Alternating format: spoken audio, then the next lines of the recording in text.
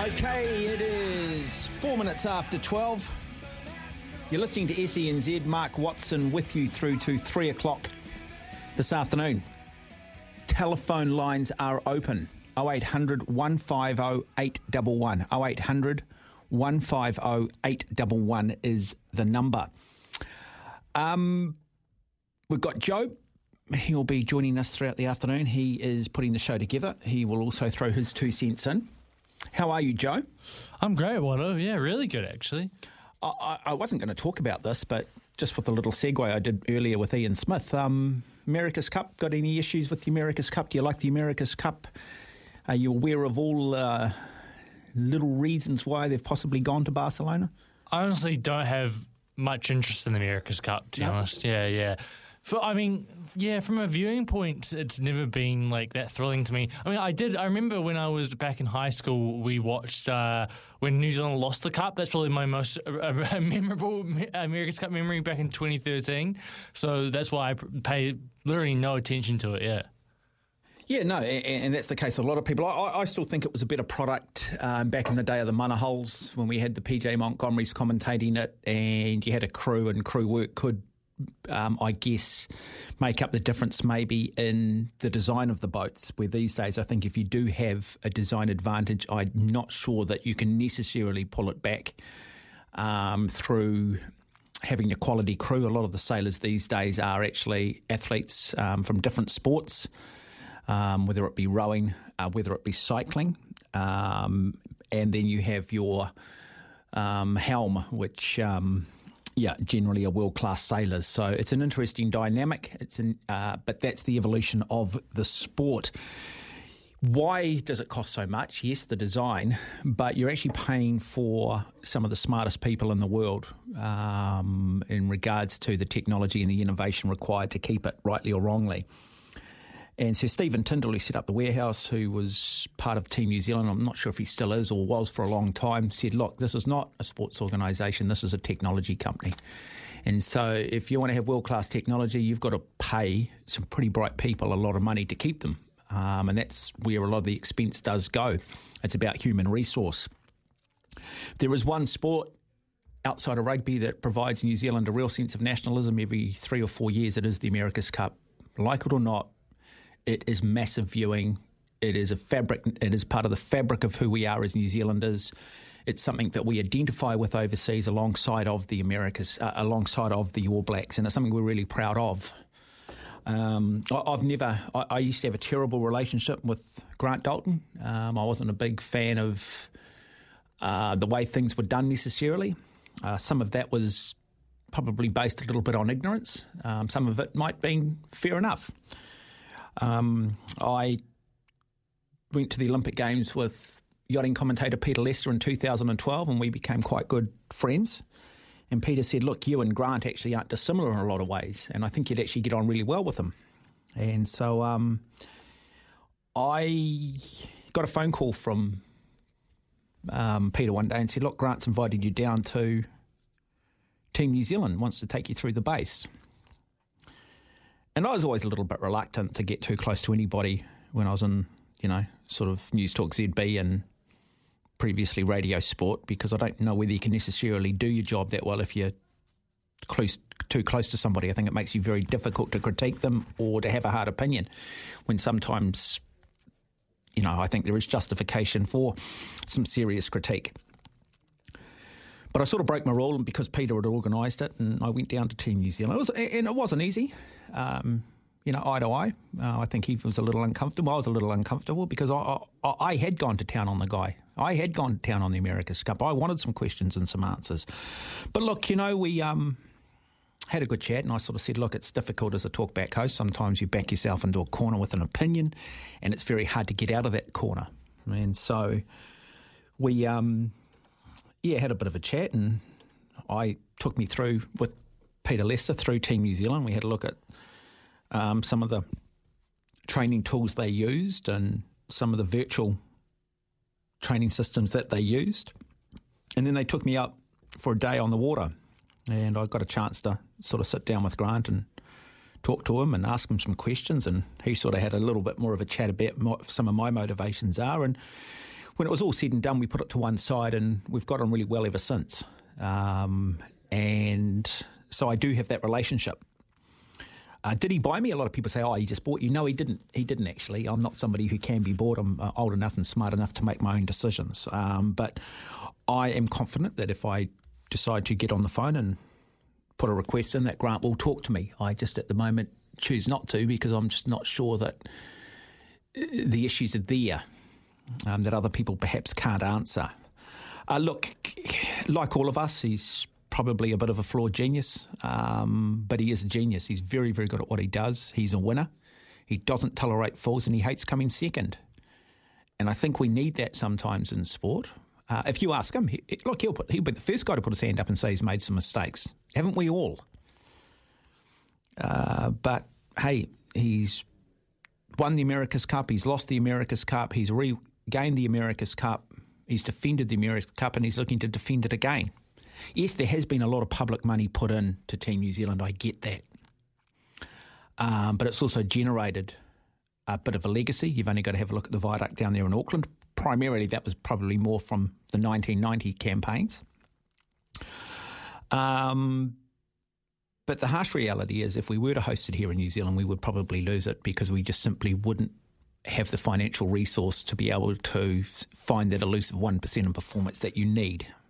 Still no guarantees that we'll defend it in Barcelona. But it is what it is. And as I said, you've got companies now that have got Formula One teams on board helping them, Alingi. I think they're with Red Bull. You've got the might of the United Kingdom putting money behind Ineos. And we are just a small country. And I don't blame the government either for not putting any more money into this either. I mean, $100 million is a lot of money, isn't it, when you look at what they call in economic terms opportunity cost. Where could that money better be spent? So anyway, that's just my little sort of narrative in and around Grant Dalton and the America's Cup. Of course, they've got this regatta going on in Saudi Arabia this weekend. Peter up there, Stephen McIver up there as well, and some others. It doesn't really mean too much. These are just basically models of what they're eventually going to be racing in. But there are some incentives up for grabs, and it is an opportunity to hone and do some testing and provide some racing with the America's Cup name around it, and allow the crew to experience some of the peripherals that perhaps go with the America's Cup. Psychological honours up for grabs? Possibly. I'm not sure there's a lot of merit in that one, but possibly. Look, people talk about Saudi Arabia. Why are we going to Saudi Arabia? Look at their women's rights issues and all these other sort of social issues. But you could find fault in any country if you go looking for it. And I think sometimes, I don't condone what Saudi Arabia do, but I think they are an easy target. I mentioned to Smithy, I tell you what, if you go up to India and you have a look at that caste system there, that is basically just internal apartheid. I think it's Dalit, which is the lowest form of the caste system up there. You are basically not even considered human by the absolute upper echelons of Indian society, and there's no way that their son, their daughter is going to marry anybody that low in social class. You know, you can have a look at some of the human rights issues in China, but then I think you could probably have a look historically at the United States as well. And you've got to decide whether you just want to separate a country and them hosting a sport and the moral issue that perhaps goes with that. I remember there was all sorts of uproar when Team New Zealand announced they were going to Saudi Arabia by the media, and they were, I felt, predominantly a female media and predominantly sitting slightly on the left politically. But Lydia Ko wins a major tournament in Saudi Arabia and they say nothing. Why is Lydia Ko playing in Saudi Arabia? Why is it okay for her to play there and win there, and yet it's not okay for other sports teams to travel there? You know, where was the media jumping up and down when the All Whites last year played Qatar? When you look at their human rights issues. Yes, admittedly it wasn't played in the country, but they were still playing them. So there is an awful lot of virtue signalling goes on, but I think there's also an awful lot of ignorance and hypocrisy that associated with it. Anyway, 0800 150 811 if you want to have your say on that. If you do want to have your say on that, where do you sit on the America's Cup? Grant Dalton, someone texting in here saying, Smithy, Grant Dalton is by far the most successful CEO of any New Zealand sports organisation. If New Zealand wanted to retain the Cup, they had to follow the money offshore. I don't know why the New Zealand media can't see that. They seem to love to hate on them. And I agree with that too. You're damned if you do and you're damned if you don't. Is there much interest in this mini regatta? Probably not. Will there be huge interest next year? Absolutely. There'll be a lot of people who say, I'm not going to watch it. I don't agree with what they did. Guarantee you'll be watching it. It's like people who want to send abusive texts into me and tell me how crap I am and I should go home and where's Staffy and whatever else. Same people still, for some reason, an hour later are still listening. I'm not sure why, but that is the case. 0800 150 811 if you do just want to have a chat on the America's Cup, Saudi Arabia, politics and sport, hypocrisy, the media, any of those issues that I've addressed or brought up, 0800 150 811. The other talking point too that I just want to look at is Kane Williamson, his 29th Test 100, a remarkable cricketer, a guy who conducts himself incredibly well, is an absolute gentleman of the game. Very hard to dislike Kane Williamson. We're celebrating his 100 and rather than maybe critiquing what was a pretty average batting performance from New Zealand against a country that I think we should be beating still consistently, home and away. An emerging country in Bangladesh. Bangladesh out for 310, New Zealand 266 for 8. And as mentioned, Kane Williamson scoring yet again another 100. Bowled Islam for 104. His batting average now at Test level sits at 54.89. 8,124 runs in 94 matches. Now, as much as I love Kane Williamson, I still think Martin Crowe, technically a better batsman, still technically the best batsman we have produced. And I do think if he was playing in this era on these batting conducive pitches, neutral umpires, smaller grounds, weaker competition, I think he would have scored 30 Test 100s. I have no doubt about it, and I think he would have averaged into the 50s. You've got to remember, this guy played in an era where the West Indies were lethal. When you went to Australia, you were playing the Australian umpires. Pakistan, you had the likes of Akram and Yunus, okay, a little bit later on and towards the end of Martin's career. But I still think technically the best batsman we've had. Just behind him, I'd put Glenn Turner in the mix. And then I'd probably put Kane Williamson.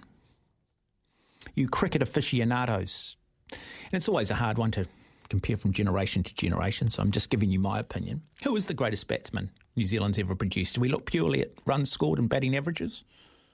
Or are there some intangibles at play here?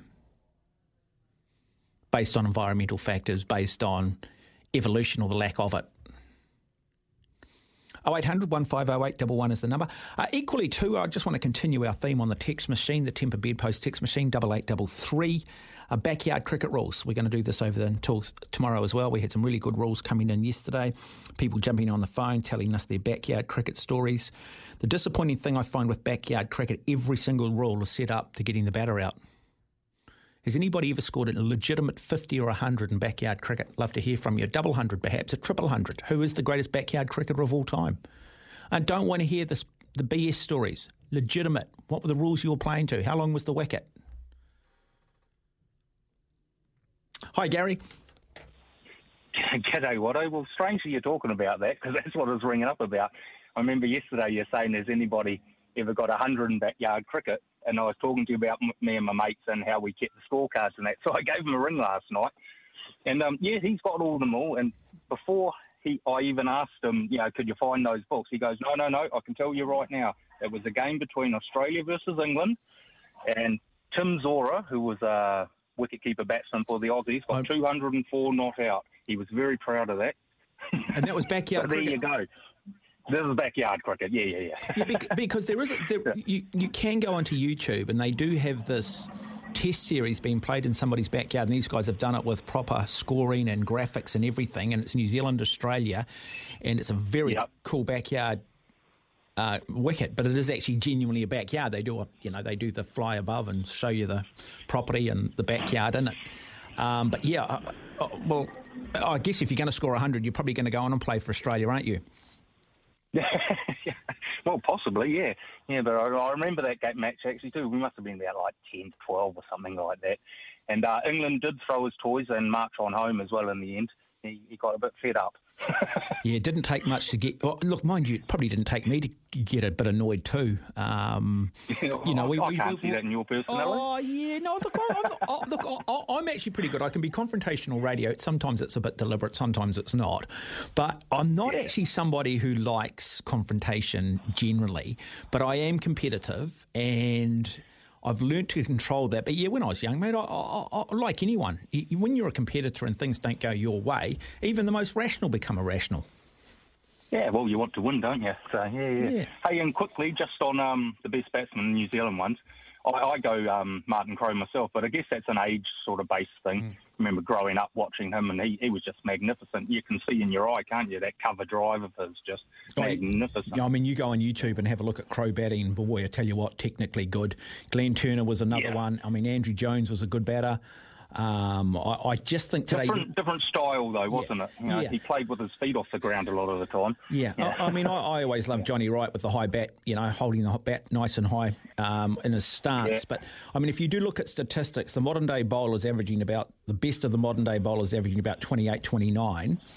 The Hadley bowlers back in the day are averaging 21, 22. And the top batsmen...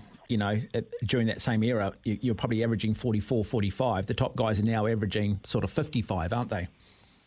Oh, like you say, the game is completely set up for batsmen these days, 100%. With the new bats, like you say, smaller grounds too in lots of the places. And it's, and I guess that's due to the spectacle as well. You want to see people scoring runs, I guess. But, there's nothing better than watching the likes of a Richard Adley come in and see him swinging that ball in swing, out swing, and just working out a batsman and getting them out. But, it's definitely set up towards the batsman these days. But that's not a bad thing, I guess.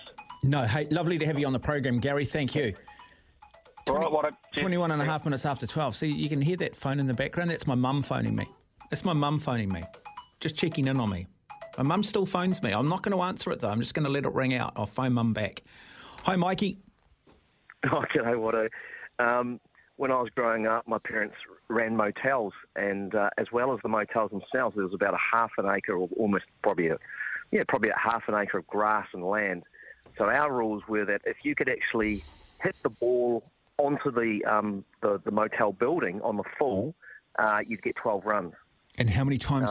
Times was that achieved? And how old were you when you were in your prime? Because it's amazing when you're 8 or 9 what a long way looks like, and then you go back in your 30s and you go, actually, that was a pretty small boundary.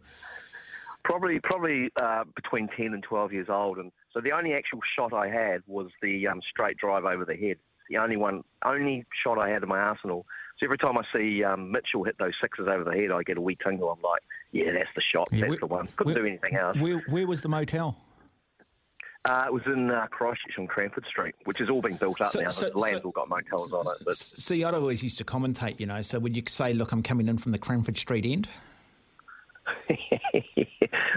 we just love to belt it, eh? Hey, just on Kane, I just thank the cricketing gods that we've got him. Yeah, I know. It's just a pleasure that we can just see him go, and I hope he's got another 4 or 5 years.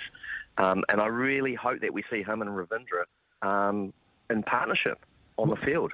Yeah, Ravindra sort of reminds me a bit of Steve Smith. When Steve Smith came into the Australian team, he was sort of more of an all-rounder, more of a spinner, wasn't he? He was brought more in originally for his bowling, and then suddenly he develops into arguably, one of the great Australian batsmen, one of the great batsmen of all time, unorthodox as he is. And then suddenly we're thinking Ravindra. When people are talking about Ravindra, I'm thinking, he bat 8, 9, 10, 11. And then suddenly he's just come in and first drop, second drop, and just looks the goods, doesn't he? Oh, yeah, amazing. And I believe he opens with Conway for Wellington. Yes, he does. And see, I'll be honest, because I'm so out of tune with domestic first-class cricket, I wasn't actually aware of that until someone highlighted that to me again. Yeah, so he's definitely got the chops, and from what I saw in the World Cup, he just looks technically pretty good, and he's always going to be learning. Oh God, I hope he plays in that Aussie Test in Christchurch, because if he's playing, I'm definitely going. And then to see him and Kane and Mitchell and stuff like that, and Conway, that'd be a great day out. Oh, look, I just think we have to. I think we've got to start developing some of these younger players at a test level. We need to be looking forward to that Boxing Day test in 3 years' time. That needs to be our Olympic Games. We need to start winning those tests. And I think we do need to just throw a little bit of caution into the wind now. Yeah, absolutely. Awesome. Hey, have a great show, mate. Yeah, no, brilliant. Thank you. Lovely to have you on the program. 25 minutes after 12. Telephone numbers 0800 150811. We've got some texts that have come in. I will read. Someone not impressed by my comparison of Williamson with Glenn Turner, but I'll give you my reasons for that shortly. Lines are open. 0800 150811 is the number.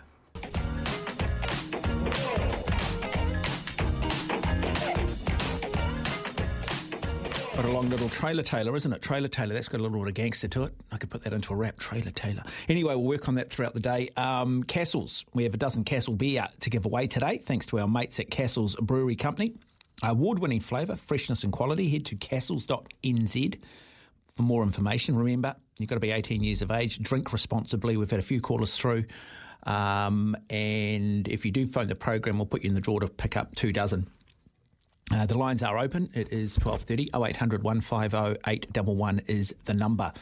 Okay, so let's just go back here and have a look at some of the texts around our leading batsmen, our best batsmen. I'm not so much concerned about where they batted and the batting order they were in. I'm just talking about, when you looked at them, who's the best player that you've seen play for New Zealand, technically, X-factor-wise? I mean, Brendan McCullum would be in the discussion, surely, wouldn't he?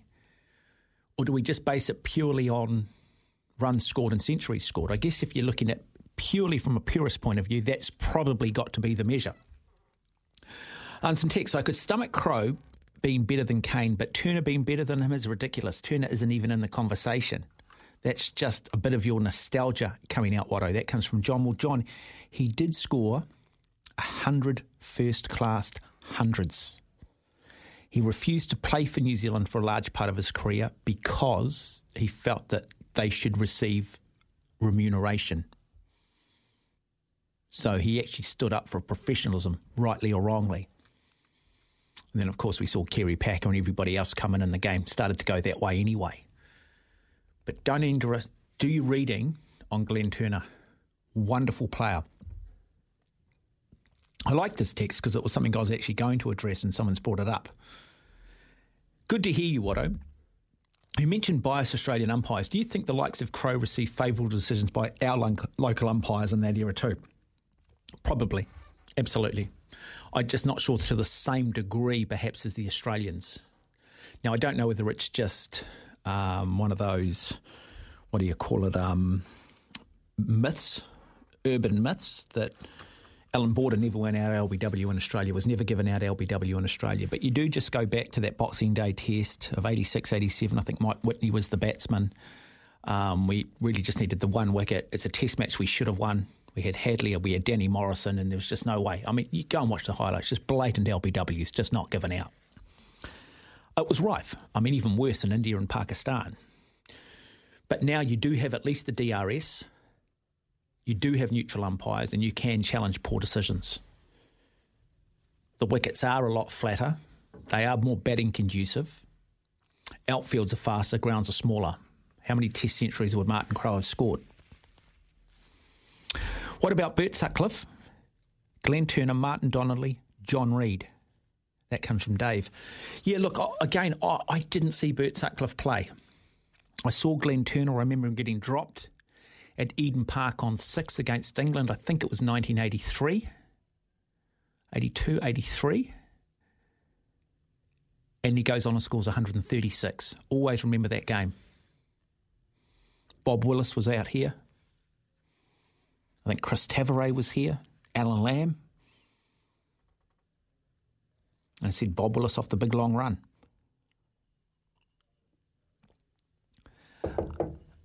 But they're all names that are worth the discussion. We tend to look at the players in the here and the now, don't we? And, you know, people are saying, look, Messi is the greatest footballer the world has ever seen. And you go, hang on a minute, Pelé scored single-handedly pretty much took Brazil to 3 World Cup victories and changed the game forever. Have we got short memories?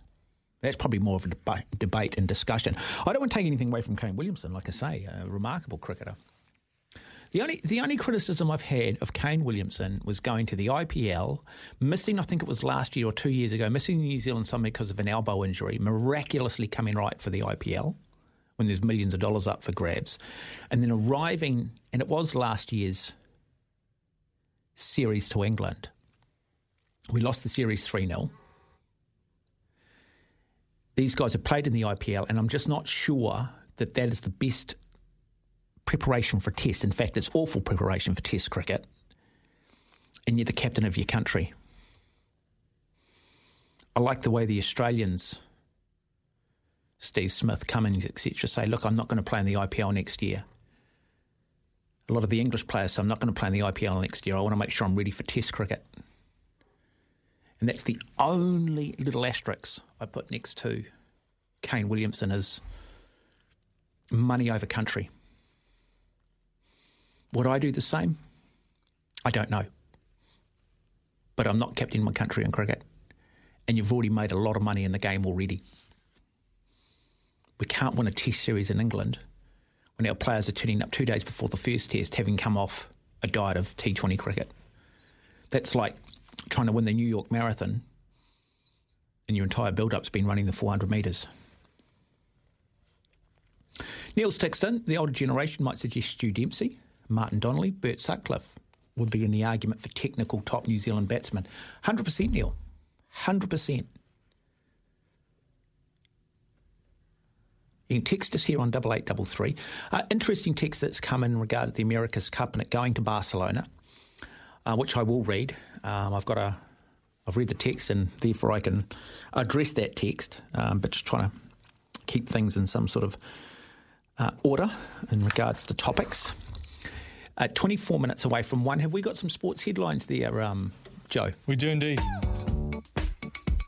Headlines. I know you want them. I know you want them. I know you want them, but you're a good boy. Time for Joe's headlines. As you mentioned earlier, Kane Williamson became the first New Zealand player to score a century in 4 consecutive tests and just the second ever following Andrew Jones to register 3 tons in consecutive test innings. He talked about what that moment meant to him. This is always, it's about the team and trying to help get them in the best position possible and be a part of as many partnerships, and that's always the goal. And so that was the pleasing thing today, although it would have been nice to still be out there. So he shrugged it off, but obviously it means a lot to the country. And Amelia Kerr will miss the opening T20 game to be played in Dunedin on Sunday between the White Ferns and Pakistan. Can I just ask a serious question on that? Does anyone actually out there care? Seriously, I want to know if anyone actually cares about the White Ferns. I know we're told and I know we're covering, I get that, and we've got contractual rights to it, and I get that. But in all seriousness, I just want to ask that question. We're told we should care. Do people care? I just want to know. Don't be derogatory about it. This is not about hating on women or anything like that. I'm just genuinely curious if there is genuine interest in the women's game. Anyways, SNZ will have live coverage of it from 12:30 on Sunday afternoon if you want to tune into that. England captain Owen Farrell won't be available for this season's Six Nations Championship after deciding to take a break from international rugby. Farrell's club Saracens said his decision had been made in order to prioritise his and his family's mental well-being. Saracens added that the 32-year-old Farrell would continue to play for them and captain the Premiership club. And England Test captain Ben Stokes has undergone surgery to address problems with his left knee. Stokes is aiming to regain fitness in time for England's 5-match Test series in India in January. The 32-year-old all-rounder was unable to bowl in the summer's final 3 Ashes Tests and only featured as a batter at the World Cup in India. Those are your headlines, Watto. Okay, 22 minutes away from 1 o'clock, 0800 150 811. I'm getting grief because I've asked a question whether there is interest in women's cricket. I asked a question yesterday, is there interest in the men's game still? I think they're fair, legitimate questions. This is a sports show, man. I'm going to ask those questions. People wonder why No one listens anymore, mate, because no one actually says anything because everyone's too damn scared to say anything. Yes, we're the rights holders. Are people interested in women's cricket? Are people interested in men's cricket? Is there the same interest there was a few years ago? That's all I'm asking. It's a real simple question. Okay, I'm personally don't have a problem with any of it. Hi, Donald. I know. Okay, Stu Dempsey, never heard of him. Okay, Google Stu Dempsey. We'll take a break. Joe, now I did jump over the top of that news headline. What was the reason? Because someone did want to know, what was the reason Amelia Kerr wasn't available? Oh, she's playing in the women's Big Bash League final.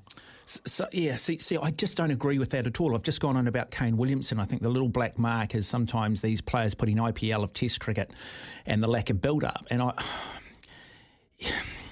Amelia Kerr, you're playing for your country, play for your country over playing in the Big Bash League. I'm sorry, I just struggle with that one. And so if I'm going to be consistent, I have been consistent with the men on this, I'm going to be consistent with the women on it. Someone texting in saying, Watto, I recall Glenn Turner for some reason not making himself available for New Zealand for a period of time, possibly regarding money as he had a contract in which, yeah, he wanted to see the players getting paid.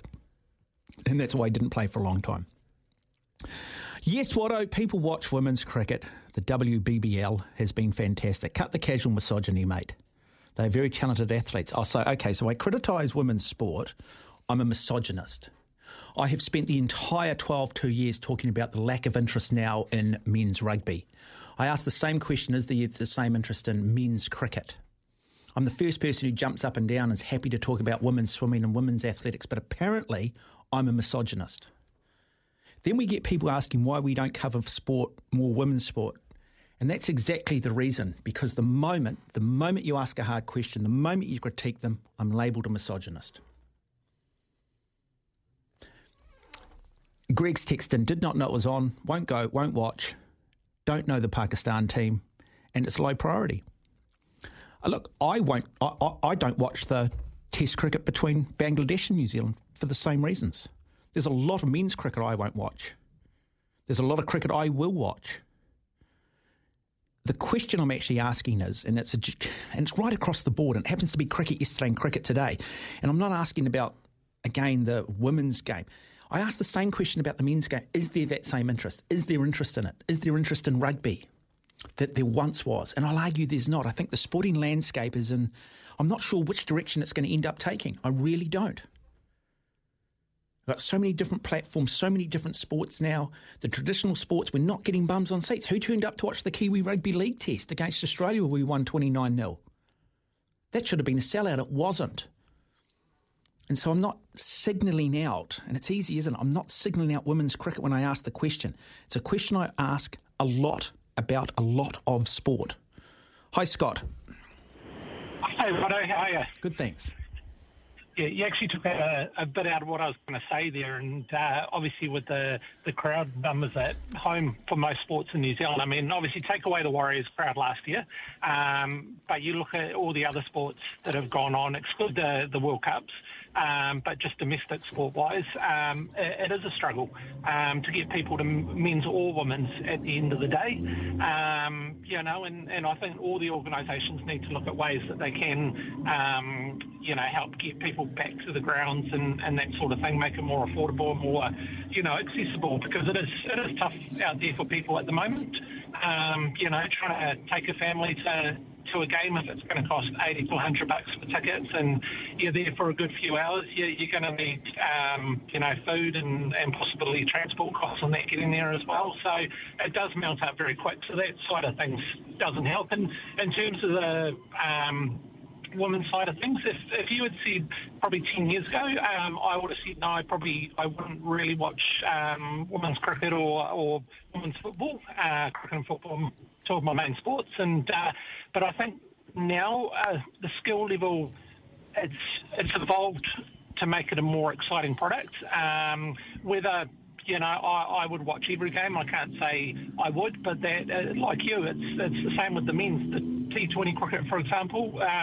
If I've got nothing else to do, then I might watch it, but I wouldn't go out of my way to watch it because, to me, it's not proper cricket, so it's not a huge major interest to me. Whereas, a test at home against England or Australia or over there against one of them, I'd go out of my way to watch it. And obviously the White Ferns, if they're playing Australia or England or someone around those sort of lines, definitely. And I think that's it. I think if the White Ferns are playing Australia and England, there's probably generally more interest from me personally in it. But I think where Women's Cricket have lost a lot of their interest is the fact that, again, they took it from a mainstream platform and put it on Spark. And I think for the last 2 or 3 years, we've got into habits of no longer having to watch it or wanting to watch it or needing to watch it. And so, I don't think they've helped themselves. I think, again, the biggest problem with why a lot of people are not watching sport live now, I just don't think these sports organisations are particularly good at endearing themselves to the fan and making it about the fan. I don't think the game day experience is particularly good either. And we've only got so much disposable income, and we're not just into sport now. We're happy to spend our money elsewhere in terms of getting our entertainment. Yeah, no, exactly. And that's the thing, it's changed so much over time. I know when I was a youngster, you had, these were your main sports, and basically that was it. But, a lot's changed over that time. There's more sports available.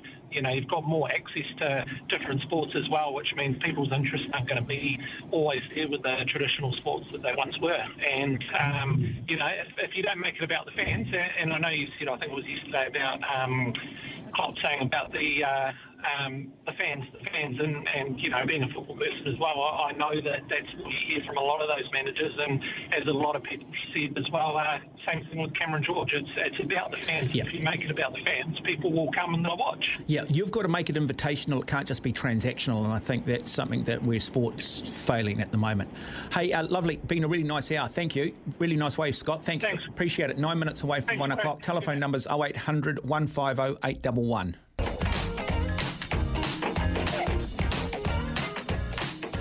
And I like this one. It comes from Gary of Upper Hutt. He says, yep, I'm a fan of the White Ferns and the Blaze. Head off every season to Basin to watch. Yeah, it's not the same as the men's and the quality isn't the same level, but it's okay watch. And I think that's a really nice thing. Like, you know what the most exciting event I'm looking forward to in 2024? It's actually the women's 400 metres at the Olympics in the pool, freestyle.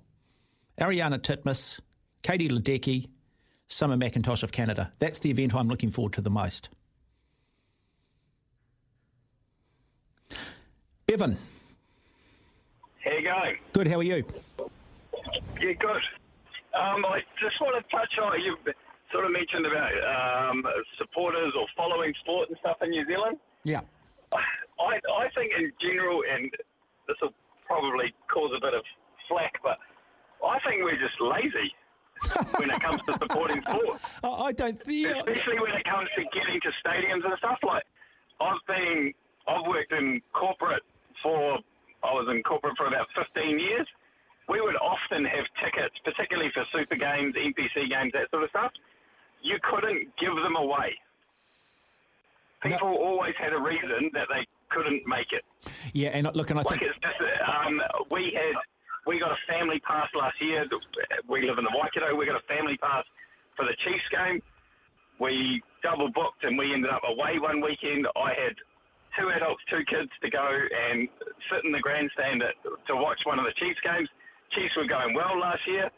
Couldn't find anyone that would take them. Yeah, look, and I think public transport's an issue. I think you're right, getting there. I don't think the game day experience is great. I don't think the food's great. Yeah, and you're right. I think we are probably just a little bit lazy, but I don't think it helps when there's no tribalism around sport. And I think organisations other than the Warriors haven't done enough to create tribalism and make it invitational rather than just a transactional sort of experience. Certainly, I'm 40 or in my 40s, and I certainly remember even early teens when it was NPC, so you would go and watch Waikato and stuff. Everyone was a hell of a lot more passionate about watching Waikato NPC than they are about watching the Chiefs, as an example. And there was very much that was your team. But then at the same time, I think you guys have touched on it already. There wasn't as much to watch either. We weren't spoilt for choice to the same as what we are now. I followed cricket religiously until it switched to Spark Sport because we live rural and our internet's terrible. and I didn't even bother getting Spark Sport, and so which I was gutted about because you just sort of lose touch with how so much of our domestic cricket was going. So that was a shame for me, and I think a lot of people probably lost touch with New Zealand cricket because of that. Yeah, look, Bevan, I just think we've moved on from this mentality of rugby, racing and beer. There are a lot more sports now, but I think also, we are into outdoors, we are into other things. When I was growing up, wine was not a thing. Food really wasn't. Cuisine wasn't really something that people sort of dabbled in. And they are little things, and those little things start to encroach, and as you mentioned, you don't want to pick up the Spark thing to watch the cricket. And so what you do is you actually just form new habits, don't you? And then you suddenly realise, actually, I can live without it. Yeah, and you don't even, I could have named the Northern Districts team in my early 20s because you watched it all the time. I couldn't tell you who played in shit, this is how bad it is. What's our Big Bash called in New Zealand? Yeah, but that's exactly, but that's exactly right, Bevan. I was told earlier that Ravindra opened the batting for Wellington. See, I didn't know that until I was told that some weeks back. There would have been a time where I would have known all of that, like you. I would have understood first-class cricket. But things have changed. Lovely to have you on the program, Bevan. Thank you.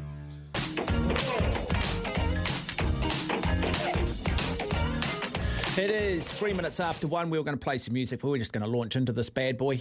Brad Lewis is going to join us in studio in one moment. Some interesting news coming out of Wellington, the Wellington Rugby Union.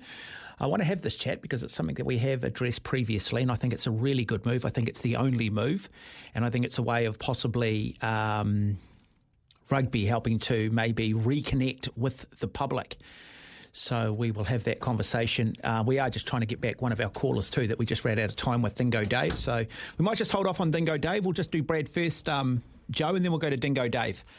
Without further ado, let's welcome all the way from West Auckland. G'day, Watto. How are you, mate? All right? Good, mate. Hey, you came in, you said to me that there's a bit of a story that's come out of Wellington Rugby next year affecting MPC. Who would have thought this? Enlighten our audience. Yeah, the very great Adam Cooper from the New Zealand Herald, former colleague of ours.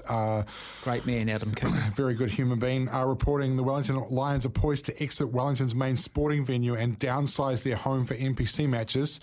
They're in talks with the Porirua City Council about staging Whara Palmer Cup and MPC games at Jerry Collins Stadium from next year and beyond. Yeah, and I watched one of the games this year from Jerry Collins Stadium. It might have been against North Harbour. Thoroughly entertaining. I love the fact the crowd were up so close and personal.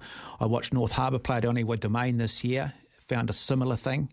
Auckland took a game to Bell Park in Pakuranga. Now, when you look at the lack of crowd numbers for MPC, this makes sense. Yeah. We've got unions that are bleeding. We've got clubs that are desperate for facilities. Yes, we want to have our shop window. Yes, we want to have our MPC sites, but not at the expense of every other form of the game. I remember years ago, Brad, emceeing the Auckland Rugby Awards, and I was talking to the then finance manager who said, look, Mark, we're really hoping that we get a home semi-final and we get Canterbury at Eden Park this week. But it will cost us $100,000. So you could sort of see, but at the same time, we wouldn't be disappointed if we didn't have to host because we wouldn't lose that amount of money. And the reality is, I mean, what's it cost to open Eden Park? 60, 70K before you start? Yeah. And you're not getting people in, are you? No, you're not. And as Chris Ratu from the Herald once described it, it's a cemetery with chips.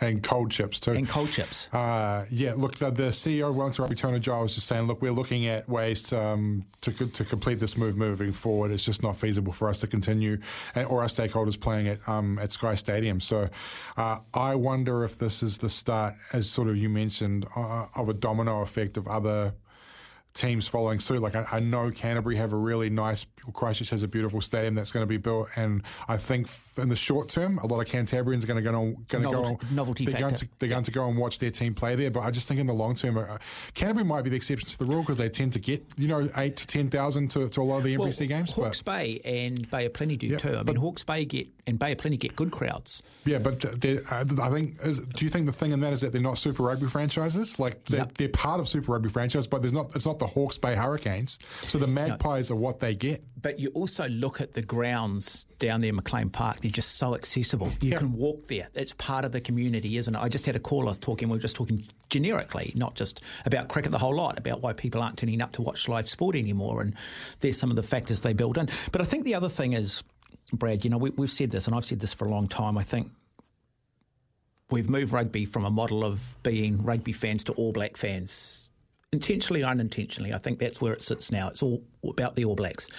And I think there is no longer that connectedness with the fans to the degree there once was. And I think by taking NPC back to the smaller venues, I think you do take it to the communities. Yeah. I think you make it a lot more accessible. I think you bring a little bit more of a suburban regional feel to it. And I think this is a really good step in re-engaging with the public. I agree. There's a note here, actually, Watto, where there's a note from Adam saying that Porirua Park benefited from the FIFA Women's World Cup this year in terms of upgraded facilities. And it got me thinking about the Auckland A-League franchise. I fear for that franchise if they're based at Mount Smart Stadium or Go Media Stadium, right? Like, why not make the most? Like the club that I play for, Waitakere Rangers, they've just spent millions of dollars on upgrading their facilities because they had teams playing there. And like, why not make the most of that and go into these Auckland clubs and, I don't know, try and form a relationship with Rangers, try and form a relationship with Te Atatu Football Club, try and form a relationship with Onehunga Football Club and play one game a season at that venue. Like, I think it could work. Yeah, and my boy also plays for West Coast Rangers. West Coast Rangers, right? Yep. And we've actually, he's formerly Waitakere, one of the great clubs, but they have merged and we've played each other this year. But I've also have Jaden, my little guy, going and playing basketball at Waitakere, is it Waitakere Stadium? At the Trust Stadium there, where they do a lot of the netball.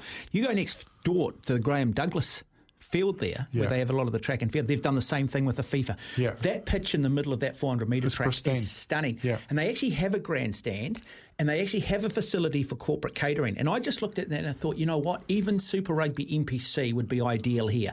It comes down to then parking and accessibility beyond that. Park your egos, folks. This is the thing that rugby needs to do. I think our big billionaire buyer of the Auckland A-League franchise need to do. You don't need to play at a big stadium. Like, if you can get 2,000 to 3,000 packed into a little community stadium that might have one little grandstand, it's going to look great optics-wise for television, and it's just going to be it's going to create good atmosphere. Well, I remember being at it was the London Olympics, and I had a bit of time, and I went and watched the hockey. And what they've done with the hockey, they put a beautiful hockey venue in, as you need to, like a turf, which you need to for the Olympics. But the stadium itself was actually just made of, what do you call it, a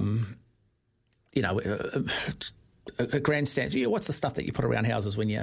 I know, scaffold. Scaffold. Yeah. So it's just basically made of scaffolding. Sorry, I'm just having a mental block. It was just basically made of scaffolding, and it had a capacity of about 8,000. Yeah. But man, it worked. It just had this buzz and this feel about it. Yeah. And I just thought, doesn't it look great on TV? Yeah. And the smaller the group, the more atmosphere. And what atmosphere does, it creates the experience.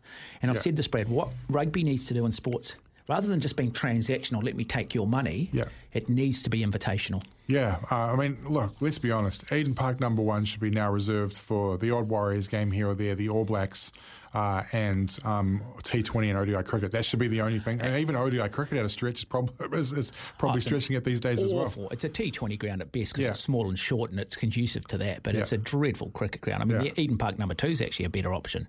But this is going to happen right across the board. I mean, the best playing cricket grounds now, Mount Maunganui, aren't they? Yeah, University I'd love to see Molyneux Park and Alexandra being Queenstown done. Yeah, I mean, our first game this Sunday, Steve Davey, Warren Lees with the commentary, White Ferns versus Pakistan. That's been played at University Oval, beautiful ground in Dunedin. It is. What's the weather forecast? Not great. Steve. I was talking to Steve last night. He goes, Brad, the forecast is not the best. Do we have some rain delay content? I'm like, yeah, mate, we're sorting that out for you. But he did say that it's on the up. So here's hoping the forecast clears and we can get some cricket. And what time does that start? 1 o'clock. 1 o'clock. Yep. And 50 over gamers or T20? It's T20 to kick off the summer. Black Caps, Mark, only playing 3 ODIs at home this summer. Oh, good. Yeah. Well, not good. 14, I think it's 14, 12 T20. To be honest, mate, I'd rather have, to be perfectly honest, I'd rather have one-day cricket than T20 cricket. That's me personally. Yeah. But there's got to be some meaning to it. What's the jeopardy? What does it all mean? You know, what if we lose? What's the jeopardy in it? You know what I mean? The All Blacks lose. Stakes. The All Blacks lose. It's a pride thing. It's a history thing. It's a percentage winning thing. They just don't lose. But what do we? Yeah.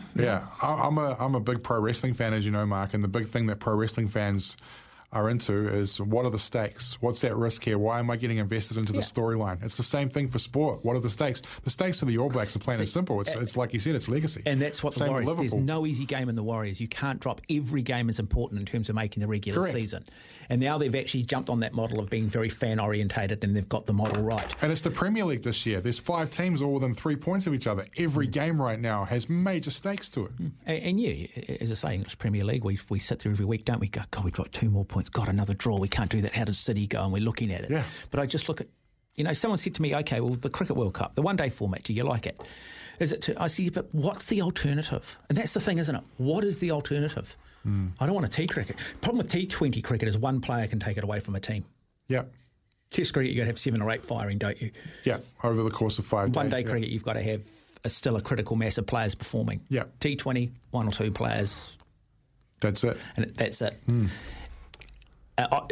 Outside, we're going off on a tangent here, but it's a good discussion. I'll open the line shortly. But see, cricket, the most exciting thing in cricket at the moment is baseball. Yes. The shift in the way of thinking.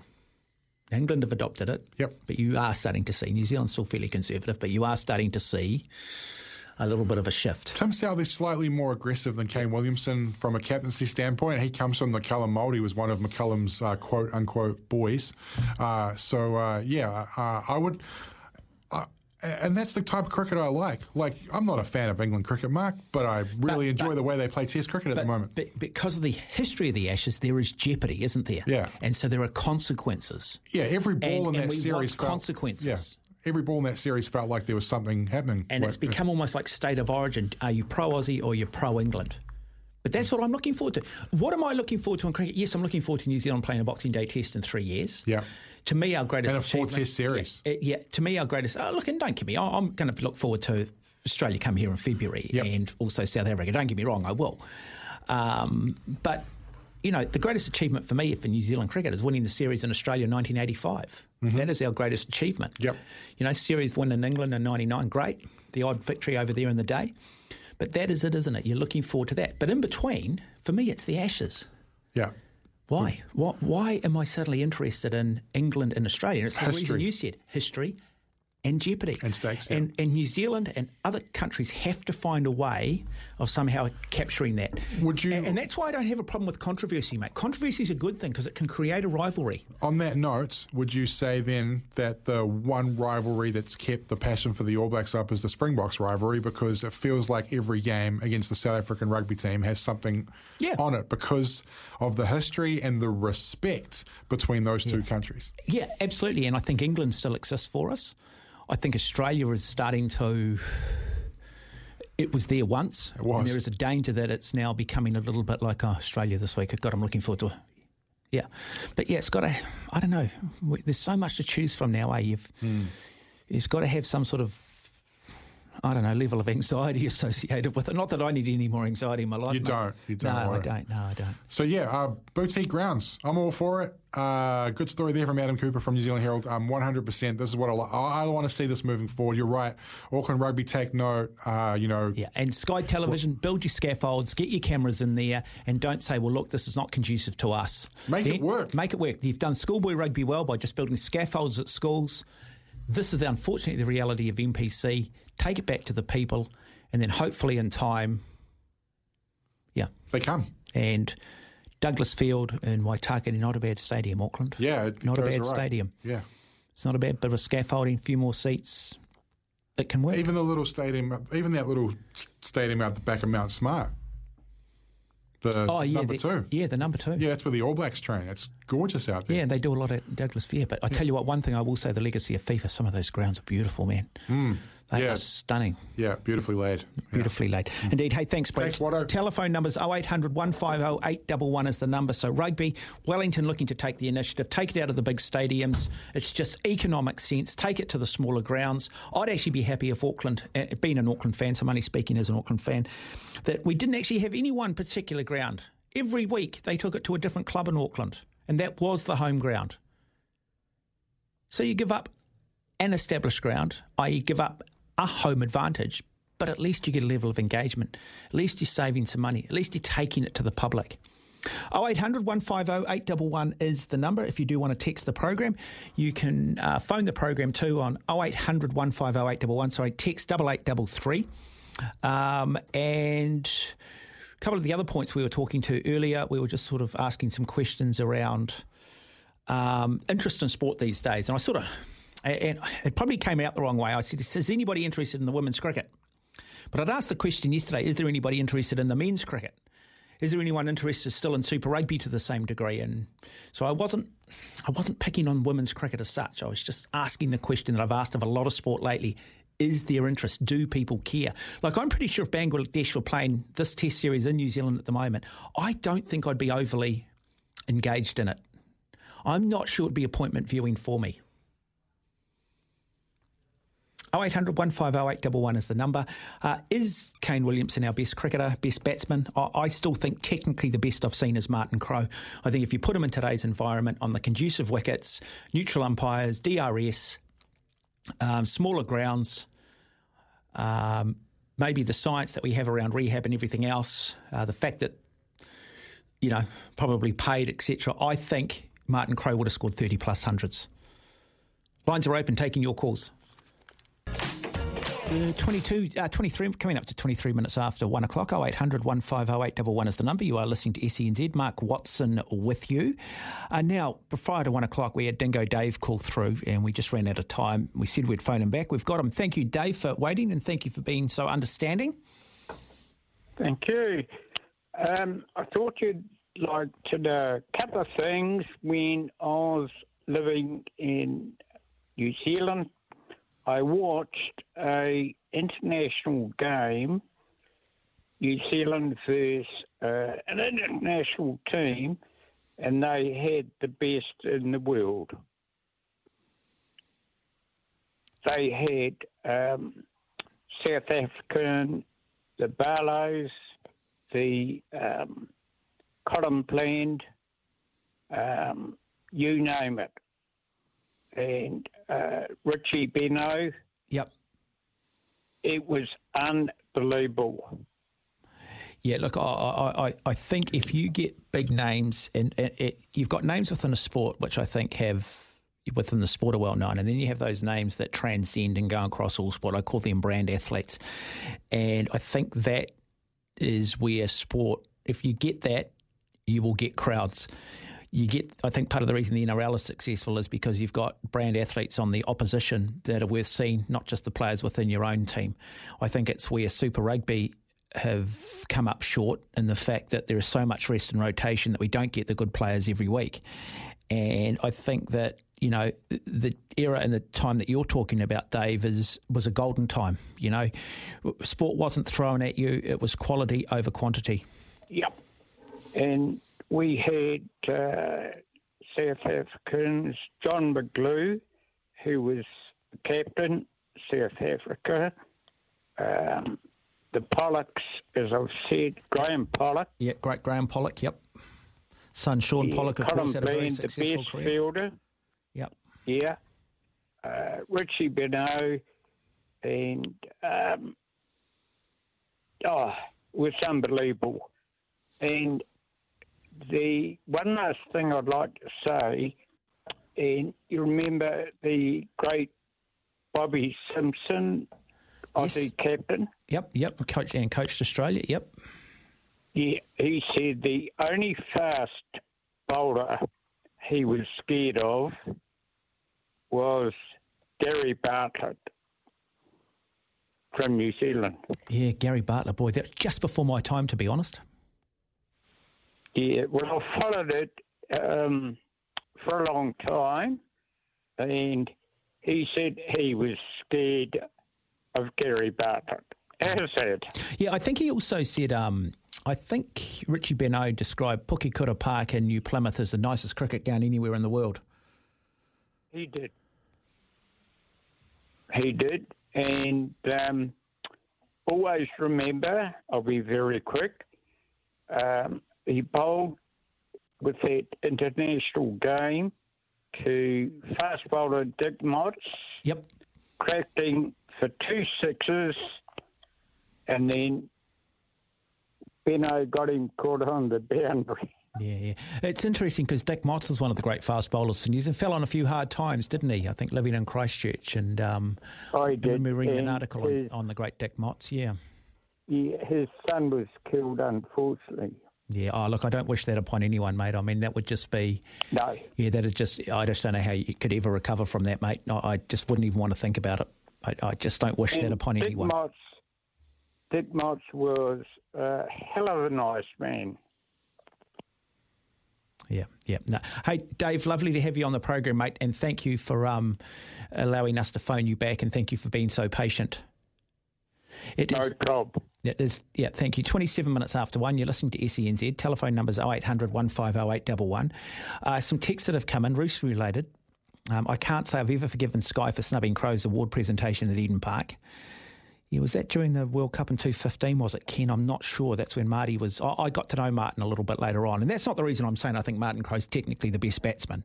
I was lucky enough to watch him play his debut in a one-day cricket match against Australia at Eden Park in about 1980. It was the return series, I think, from the underarm incident, straight out of Auckland Grammar School. But just best, nicest and most... technically best batsman I've seen come out of New Zealand. I don't think Williamson's far behind him. There's probably not a lot in it. I just want to put the question out there. Hagley Oval, proper cricket ground, biggest boundaries in the country. That comes from Rob. Yeah, they've done a nice job at Hagley Oval, haven't they? And it hasn't impeded too much on Hagley Park. And it's a nice cricket ground. I'd just like to see the wicket do a little bit more down there. Mark, the reason people aren't watching, taking games to smaller grounds won't fix the problem. It's still going to be 2,000 people in a smaller ground. What does Paul say here? In smaller ground with the same rubbish, broken product. Yeah, but I actually think the quality of rugby in the NPC was actually really good, to be honest. I think what is holding NPC back is that we just don't have our All Blacks playing in it. I just hate this whole rest and rotation. I hate our players being wrapped in cotton wool. We've just got to have more of our marquee players playing in the NPC. It's actually a really good quality of rugby. It really is. Okay, it might only be 2,000 people in a small ground versus 2,000 people in a big ground, but at least it creates an atmosphere. And don't underestimate atmosphere providing part of the actual game day experience. But you've got to invite people in, haven't you? And I'll say this, and I think a lot of sports organisations have fallen into this trap. Everything has been transactional, not invitational. 29 minutes after 1, text us here on 8833. We'll take a break. We'll come back with some sports headlines. We've got a TAB catch-up. Just a reminder too, and we've had a lot of calls today, really good. It's been great. We've got a dozen Castle beers to give away, thanks to our mates at Castle Brewery Company. Award-winning flavour, freshness, quality. Call of the day, we'll get 2 dozen beers in time for summer. And also just, if you're thinking about maybe travelling, check out the Flight Centre. They've got their big red sale on at the moment. Now, limited time offers on flights, cruises, holidays and tours. Book now with Big Save. Getting you through the day like a hot cuppa after lunch. You're listening to Afternoons with Staffy on SENZ.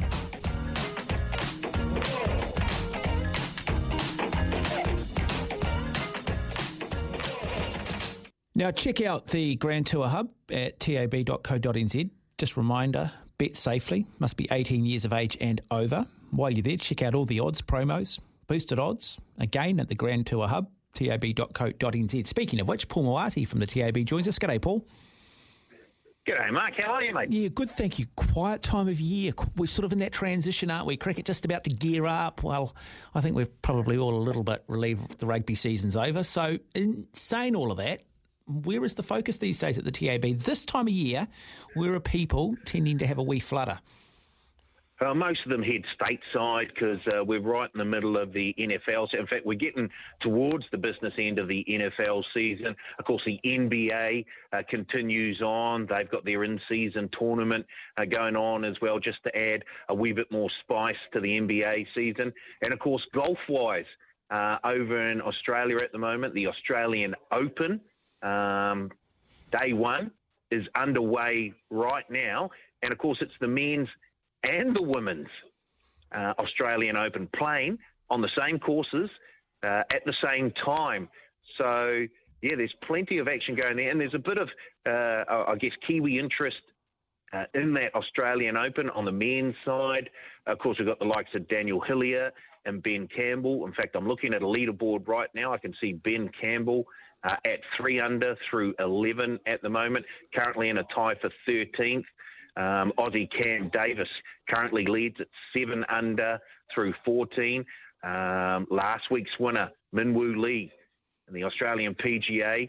He's in a tie for third at the moment, 5 under through 16. So his hot form continues on. Of course, his sister is the favourite to win the Women's Australian Open. She's currently 2 under through 15 and sitting in 5th place at the moment. So looking very, very good there for a Lee family, I guess, double in the men's and women's Australian Open. What are some of the little side bets you can have on in golf? I guess before the tournament start, you can, the bookies put out all sorts of power plays, and you can take, I guess, a number of golfers either to win or to finish in the top 5 or 10.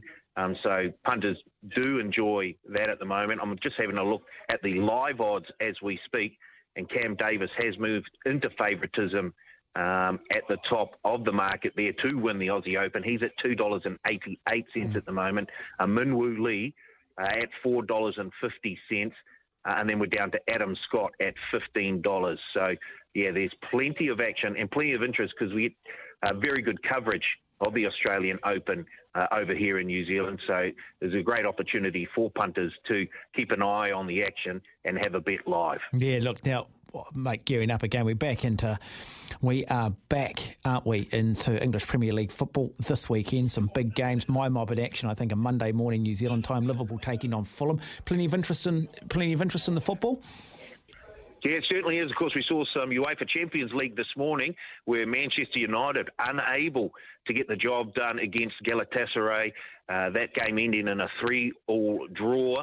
Of course, they take on Newcastle. They travel up north to take on the Geordies.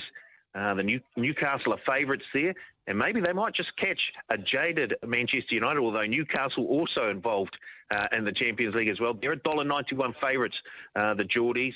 Man U at $3.70, $3.60.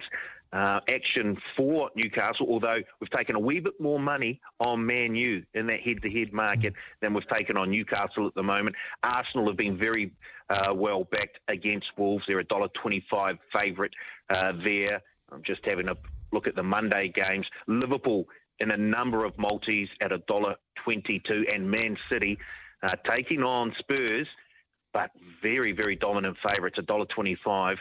And I guess they're just scoring goals for fun at the moment, Man City, and one man in particular.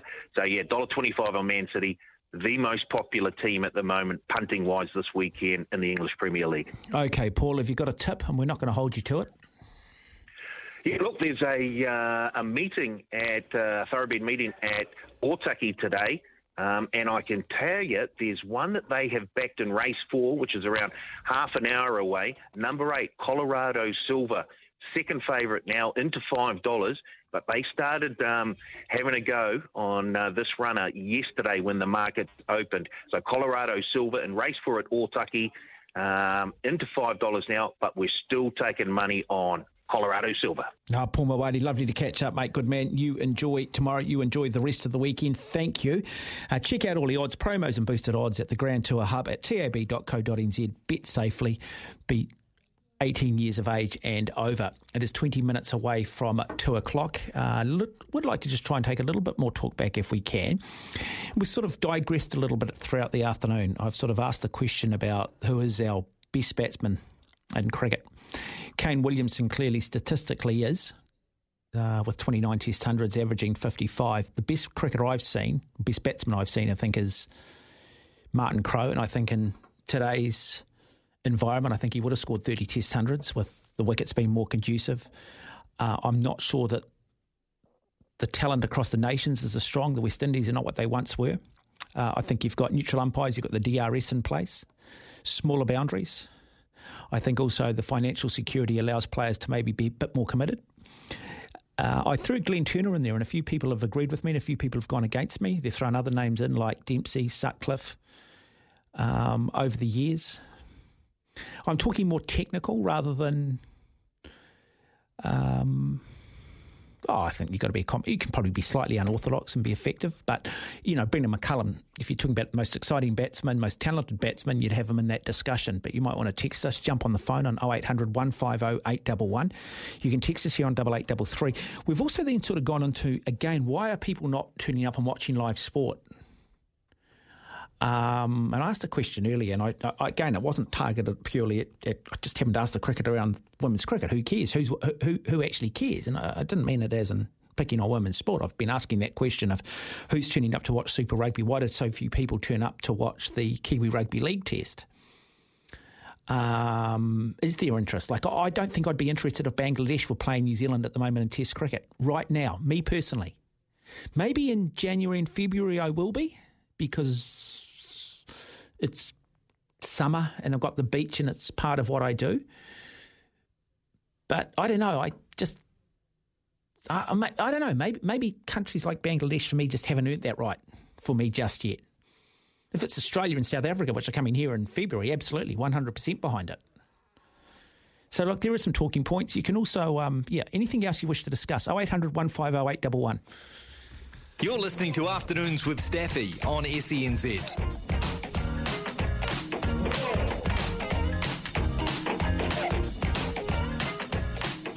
Gentlemen, I've just been handed an urgent and horrifying news story, and I need all of you to stop what you're doing and listen. What's making news around the world? Oh yeah, little gangster. Yeah, all right, what's making news time? A cruise ship passenger has told of his horror after discovering a spider had laid eggs inside his toe, including one that hatched. Colin Blake and his wife were spending the evening in Marseille in the south of France after the ship had docked on their 35th wedding anniversary trip. When his toe started to swell up and turn purple, the following day he visited the onboard doctor, who told him a Peruvian wolf spider had bitten him and laid eggs inside his toe. Wolf spiders, which are not poisonous, are often found in the French port city after arriving on cargo ships. He told a radio station that his wife thought it might be because he had new sandals and they were rubbing on his big toe and that was causing it to be red. But then the doctor cut it open and the spider eggs poured out. Yeah, they're things you envisage and you just hope like hell you never ever encounter it. I'm sure it's probably not the worst thing, but from a perception point of view, absolutely terrifying, isn't it? Snakes, spiders just biting you is terrifying. Doesn't matter what sort of spider it is, let alone laying eggs, and then those eggs basically hatching inside of you, and you're the sort of incubator for them. It's like Alien almost. It's almost, yeah. I mean, I know what it's like to have your toenails. I used to do a lot of running, still do, but, your toenails, you'd find you pull them off after a while because you get all the blood underneath and pushing and they'd swell and all the rest of it. And when you're doing big miles, that can happen a lot. But, not nice, is it? Well, and good news, this is a nice story. Sanitation workers in New Hampshire went digging through 20 tons of trash to locate a resident's lost wedding ring. The Windheim General Services Director, Dennis, said he received a call from a rubbish man who put him in touch with a resident whose wedding band had accidentally gone out with the trash. They reviewed the surveillance camera footage and pinpointed the location of the woman's trash. He said his team had to dig through 12 feet of trash bags to reach the right bag. The ring was found after about 2 hours after the search begun. He said it's the third time in 2 years that his team has sifted through trash at the transfer station to find a lost wedding ring. He said the last time was almost exactly 1 year ago. I can't believe they do it. That's so kind of them. Yeah, no, it is. It is. I heard a story about a guy who years ago he bought into cryptocurrency, but he's got it on a hard drive, and he accidentally threw the hard drive, or the hard drive was accidentally thrown out, or the computer was and he spent the last 3 or 4 years searching and scouring landfills and stuff looking for this thing, because apparently it's worth an absolute small bloody fortune if he in fact can find it. Oh, wow. Be like sort of throwing shares away, I guess, in Apple when Apple were just starting to emerge, and it's 20 years on and suddenly you realise you're worth billions on paper, but You don't actually have access to it. I've actually thrown out my AirPods, my Apple AirPods, like a few times, and like I've had to dig through the rubbish. I don't know why I do it. Like, no, trap for young players. Yeah. Or sometimes I throw out like my key. I throw out my keys once. Just mindless. And finally, Miami Heat star Jimmy Butler has taken a major step towards branding the viral prank he pulled during NBA Media Day in October. According to trademark attorney Josh Gerben, Butler has filed to trademark the term Emo Jimbo for use on athletic apparel such as shirts, hoodies, pants, jackets, footwear, and hats. I'll be buying that. And fact of the day, we do a fact of the day, Watto usually. Today's fact of the day, movie trailers were originally shown after the movie, which is why they're called trailers. The world's first movie trailer was shown at a theatre in Harlem, New York in 1914. Why do you show it afterwards? Well, the trailer, exactly. Is it just a summary for people that are not that sharp? Nah, honestly, it made no sense. They don't really know why they did it because the trailers shown after the film was ineffective as the audience wouldn't stay to watch it. But I remember growing up as kids, we'd go to the movies and then we'd have interval halfway through the film. Yeah, they should actually bring intervals back. Stop and then you'd go and get something to eat and come back and settle in for the second half. Yeah, no, I agree. They actually should have that for like stuff like Scorsese's latest film. That's those long ones. It's 3.5 hours, and you know, someone in America, actually, a few movie theaters put an intermission themselves, and they got sued by like the Scorsese and the film company. Anyway, movie theatres, are they obsolete? Does anyone care about movie theatres? I'll ask that question. I mean, I dropped my kids in the other day. My wife's a bit more. My wife's a bit more. I don't know. I'm not as protective. I'm more than happy for my kids at a certain age to go off to the movies on their own. I did. I mean, we were walking growing up in Mount Albert, to walk down and go to the movie theatre in Point Chev on our own. We'd take the bus into town or get dropped off and go to the movies. Only ever once did we told we couldn't go to the movies because we didn't have our shoes on. Never had that happen to me before.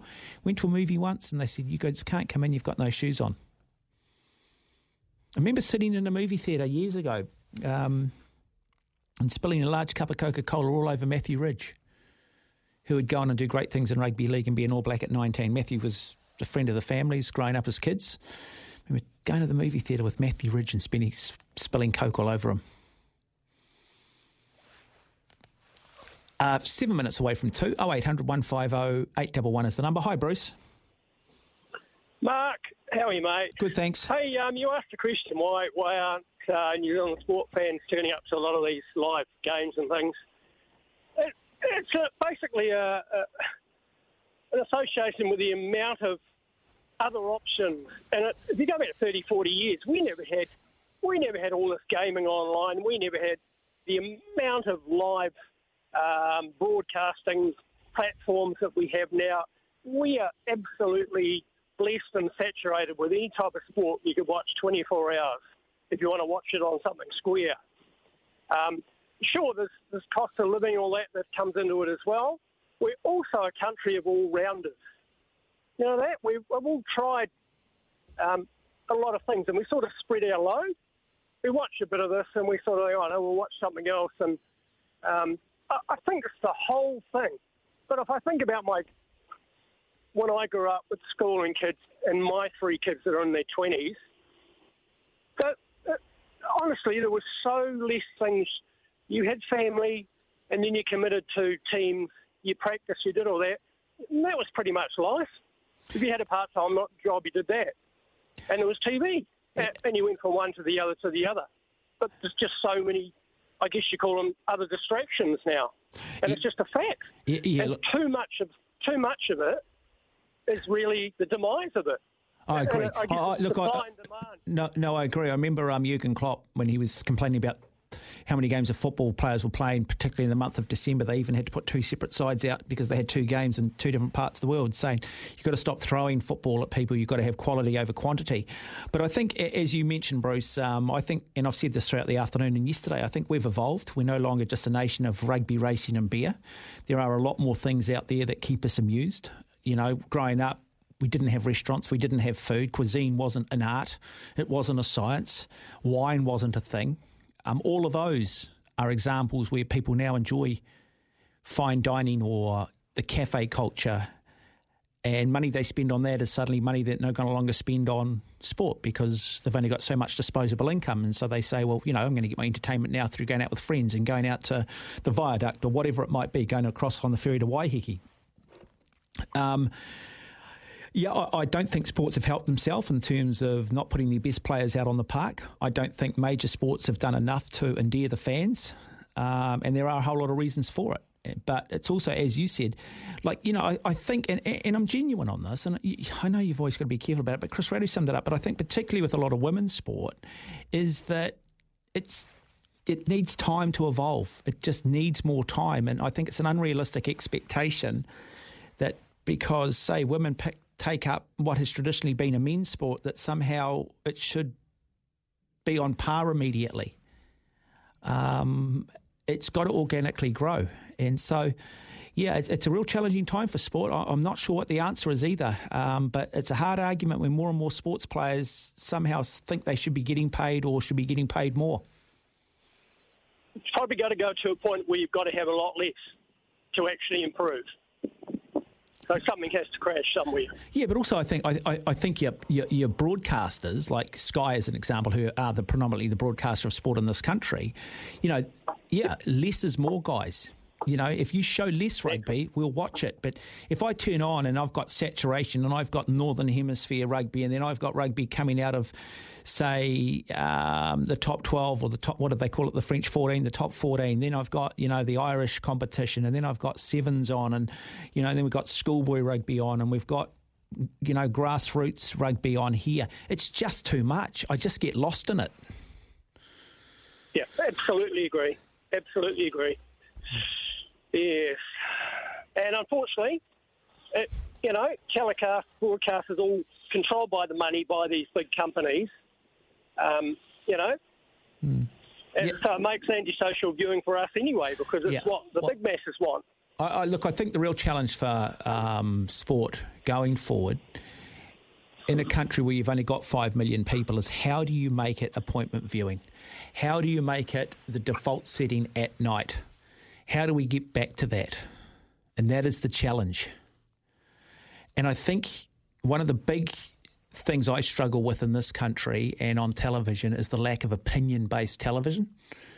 I think opinion creates discussion. I think that controversy creates discussion. And as long as you've got a discussion, as long as you've got controversy, people are going to talk about it. Yes, you also want to celebrate sport. Yes, you also want to make sure that you're not just being negative, but you've got to have all of those multiple narratives to keep the interest up. And unfortunately in this country, I think sports like rugby particularly, through the partnership they have with Sky Television, I'm not picking on Sky because I think Sky do some wonderful stuff, but they are the broadcaster, because they have a 5% shareholding, they've fallen into this trap of feeling somehow they need to be a PR firm for rugby. And I think it's to the detriment of Sky, and I think it's a detriment to New Zealand rugby. Let's have the discussion. Let's get people talking again. Let's get people around the water cooler. Hey, Bruce, lovely to have you on the program. I'll get you to stay online, mate. I think you might have just picked up the Castle Beer this afternoon for the call. So just stay there, mate. We've got some Castle Beer to give away. And we did have a designated number of the number of callers coming through, and you've hit that number. So check out castles.nz for more info. Remember, drink responsibly. You must be 18 years of age and over. I'm assuming the drinking age is 18. Is it 18? Is the drinking age 18? I'm sure it is. Got a daughter who's 12, going on about 20. It'll come around quick enough, won't it? Rory's texted in. I always enjoy Rory. He's quite clever, Rory. Just talking about the passenger on the cruise ship who got bitten by was it a wolf spider or something? And it laid eggs in his toe. Rory said, I found a wetter in my bed once. I think it was a bed wetter. Very clever, Rory. You're a talented man, Rory. You are a talented man, Rory.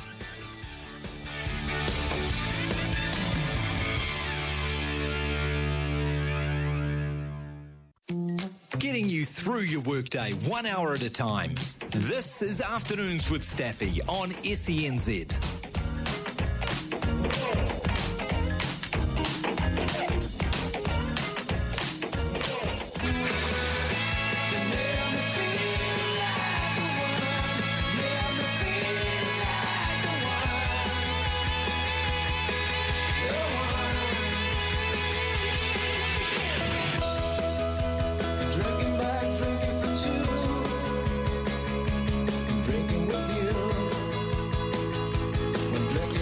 It's 3 minutes after 2. You are listening to SENZ. Mark Watson in for Mark Stafford. We've got Joe Bell alongside of us as well, doing a wonderful job as always. Been a good afternoon, busy afternoon. Never afraid of a little niggle, never afraid of just a little, not controversy, but always never afraid to have an honest opinion. A couple of texts that have come in. Hi, good show. Best cricket ground in New Zealand, Bay Oval, the home of Kane Williamson. That comes from Clive. And someone's saying the afternoon, the rugby league test was played in the wrong part of the country. It was played in Christchurch. It would have been a sellout. Yeah, I don't think taking it to Hamilton was the right move, to be honest. Also, don't think it helped the fact that the week earlier we'd been pumped by Australia. In saying that, though, with the season that rugby league has had, I would have thought we still would have got a bigger crowd for it. We don't play a lot of test matches. And certainly when I was growing up and in my teenage years in the 80s, some of the biggest sporting clashes were midweek, Australia, New Zealand. When we beat Australia in league, they were moments of true nationalism. Certainly remember 1983, I think 87, 85, the brilliance of Clayton Friend. Players like that. But yeah, we just seem to have moved on. We just seem so much more apathetic about sport now. There's just so much more of it. Maybe we just have simply matured. Look, anyway, I'm going to play an interview now that I did a couple of weeks ago. And I'm going to play the game because I think we just have a slightly different audience and a lot of people would have missed it. We've all grown up in holiday around the country. We've all jumped off wharves, haven't we? We've all jumped off bridges, rightly or wrongly, jumped off cliff faces. And out of all of that, we've always had the traditional bomb. And then in more recent times, the bomb has adopted the name the manu. It's a style of bomb that you do off a wharf, off a cliff, off a bridge, where you basically create a sort of a U shape. You hit the water with your bum first. You try and create the biggest splash you can possibly do. Well, Scott Rice is an event organiser. His legacy is the New Zealand Ocean Swim Series, a very sharp boy. He was looking for his next project and he thought, why not have the Manu World Championships? Why not have something quintessential New Zealand? It's happening. It's happening around the country, qualifying events, and then finals in the early 2024. So I caught up with Scott to find out a little bit more. Good afternoon, Mark. Lovely to be with you. Quintessential New Zealand, my good man. That's the best way of describing it. Yeah, it's part of the fabric, that's for sure. It's there's not too many spots around water over summer if it's deep enough that someone's not going to try and jump into it, make a splash. So there's something very fun about doing bombs and doing manus, and brings a whole lot of different people together, all ages, all abilities, and it's all positive. It's good fun. Yeah, it is, and I'm certainly not encouraging kids, but I always remember driving down through Narrawa here and seeing kids jump into the Waikato River there, and I'm saying, do it with a level of risk management around you, please. I've seen people do it down there in Raglan and different spots and different wharves and around the Coromandel. What is a manu? I mean, there's lots of different ways of jumping into water, diving into water. What defines a manu? A manu is essentially a style of bomb. So some listeners will know of a cannonball, which is literally wrapping yourself in a ball and jumping into to make a splash. And that's what most, probably the older generation, will know of a bomb. A manu is a Māori name for a style of bomb, which is where the arms and the legs are up in a V, and the bum the bum goes in first into the water. And then the person sort of collapses flat when they hit the water to kind of create that upward momentum of water into the air. And it's there's sort of long historical roots of where the manu started, how it was named. And I certainly don't begin to sort of claim that I know the absolute accurate full history of it. But some say it was born out of Mangere in South Auckland, hence the name manu. Or Manurewa, but it's been interesting to hear the stories of people that have come through our social media and contacted us about their ideas of where it came from. But essentially, nowadays, in the modern day, it is a style of bomb. Are there any street legends? Are there any sort of people walking around that are just legendary within the realm of those that were doing the manu at an ad hoc, those original pioneers, Scott, like you might see in street basketball, perhaps? I'd like to see them come through the ranks, actually. I'd love to see them register and take part and come and show us what they're made of and tell us their story. There's certainly, they're very proud. They're very proud. People that do manus and bombs, they're proud of them, and we get a lot of bombs shared through our videos of them, going off their particular vantage points and platforms around New Zealand, and spectacular places too. And there's something about the height and the volume of the splash that just makes them feel good and puts smiles on people's faces. Yeah. Now we talk about the upward splash. So the amount of water and splash that heads upwards, does that define a good manu versus a bad manu? Essentially, and talking to some of the authorities of bombing in this country, and we can get into that later, but there's actually bomb clubs, now. There's one in the Waikato. Is there? Yeah, JK runs that one down there. How do you coach it?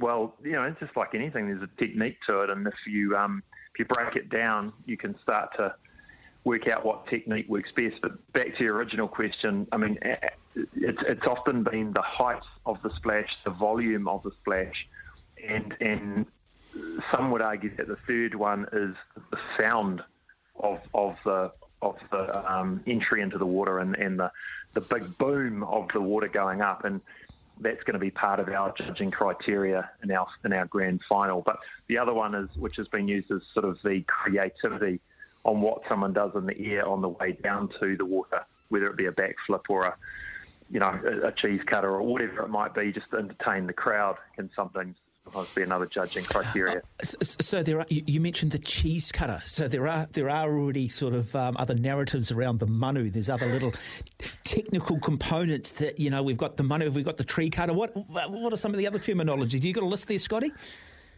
Oh, not really. It's just what I've seen, and I don't want to try and think that I know all of it, all of the names of them, because I'll probably get myself into trouble or look silly. But all I know is, there's some quite fun ways that people can spend their time in the air before they hit the water. In fact, the guy that won the New Zealand Bomb Comp, which we'd worked closely with the previous organiser, Matt Leahy, but the guy that won that, I think it was 2017, in Lake Taupo, he did a backflip off a 10-metre platform into what we call a coffin bomb, which is where the feet kind of slide into the water first, like you're sliding into a coffin, and the back comes down. It's kind of what most over 40-year-olds would do, and he won it, and he did a splash bigger than the whole tower. So, yeah, and that was probably what won it for him, just spectacular landing and nailed it. Yeah, I just love that. Hey, kids going home, Mum, I did a coffin bomb. You did a what? There's the staple, there's the gorilla, there's the coffin. They're all funny names. But that's the thing I love about it, isn't it? It's just a good throwback, Let's just get out there and have a bit of fun with it. Don't get too caught up in the names. Don't get too sort of PC with the whole thing. Okay, Scott, so you're looking to perhaps, you've mentioned some of the criteria for judging. What is the height of the springboard or the platform that they're going to go off? They vary, is the short answer. I mean, we're moving around the country. We've got 5 qualification events across 4 cities. That's Christchurch, we're in Jelly Park Aquatic, which is an outdoor 3-metre platform. I think they've got a 1 and a 3-metre into a dive well outdoor. So we use those 2 there. Wellington's got their custom platform on the waterfront, which is tidal. So that one is about 4 to 5 metres, and the top one's 6.5 to 8 metres on a low tide. So you've got to, and I've been up there myself, and if you don't know what you're doing, by the time you get to the top, it's a bit nerve-wracking up the top there. And then in Hamilton, we're using the Water World, the dive tower, the Olympic dive tower there. So we'll have sort of a 1, 3 and 5 metre option. And then Auckland, we're building a scaffolding tower on a floating pontoon in the middle of the Viaduct Harbour. and that's going to have a 2, 3 and 5 metre platform. So we're going to give people the option to kind of choose between. If they're younger, they'll only be able to go up to 3 metres, but if they're good enough, they'll go off 5.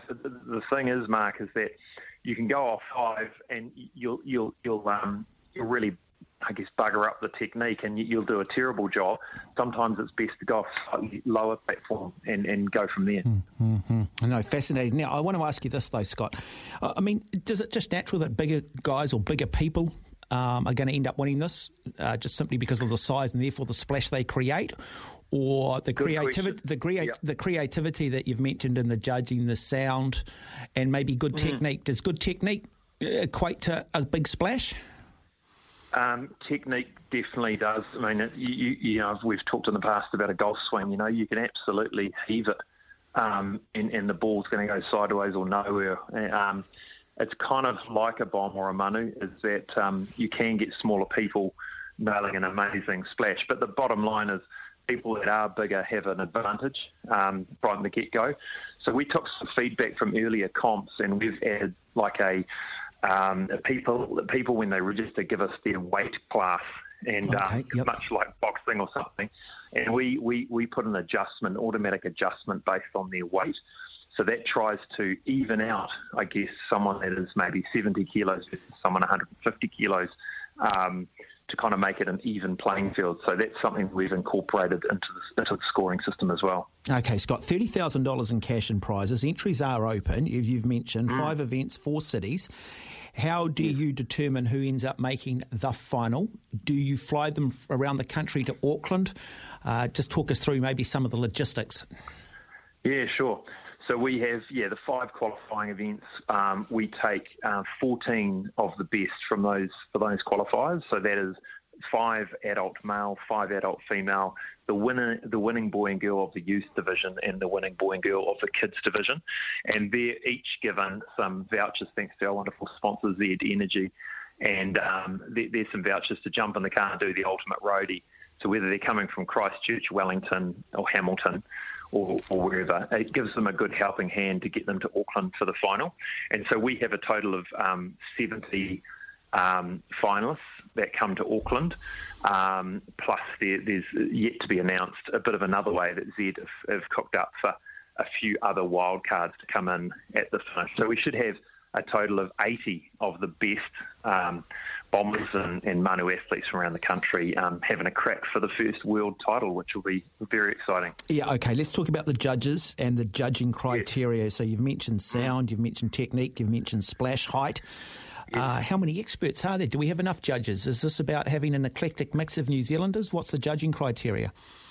Well, the thing with the judging is we're going technical, and we've developed with a professor of biomechanics at AUT, Patria Hume, what we've called Manu Tech, which is we video every single manu and we freeze frame at the biggest point of splash, and we measure the water, the splash height and volume. Wow. And then we're going to have a sound meter that measures the sound. So in fact, there is not going to be a panel of judges.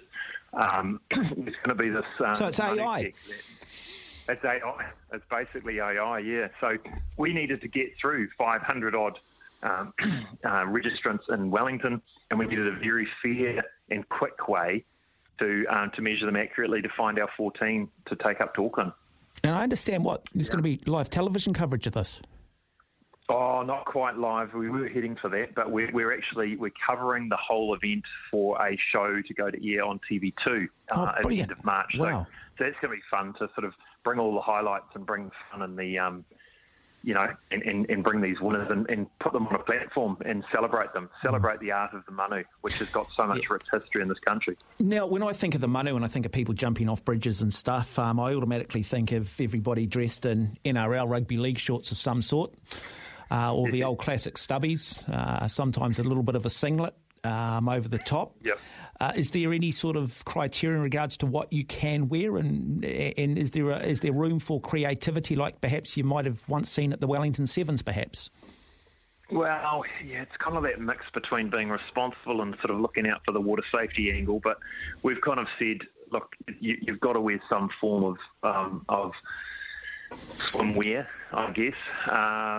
Any shorts will do for the guys. If they want to wear a rash shirt, they can. Women the same, girls the same. So, yeah, we're not wanting baggy T-shirts. We're not wanting any of that stuff. Sort of weigh yourself down when you get in the water. And the other thing, I think, is it's probably not going to help the size of their splash as well. So probably good for them too. I'll be fascinated to see where this is in 20 years now. I'd imagine that you're going to have the Nikes on board and we're going to have, aerodynamics kicks in at 17 kilometres an hour and it'll become a real science. You mentioned the word manu. We mentioned its origins and clearly it is a strong association with Pacific and Māori. And how has it been received, particularly amongst, say, the Māori community and or the Pacifica community? Look, it's early days. It's new for them. It's a big deal, this event, and but we've got to tread carefully that we respect its origins, and we're doing our very best to do that. We're not trying to take anything away from anyone. We're just wanting to celebrate what is a fantastic activity that Kiwis love to do. Early stages, we've got some great entries coming in from all parts of New Zealand, all communities, and I think it should only be positive. It's a great positive event, and what we're trying to do is just wrap a little bit of our management experience around it. And what are you going to do to stop the Australians from stealing it, like they did with Pavlova, like they did with Crowded House, and like they've done with Russell Crowe?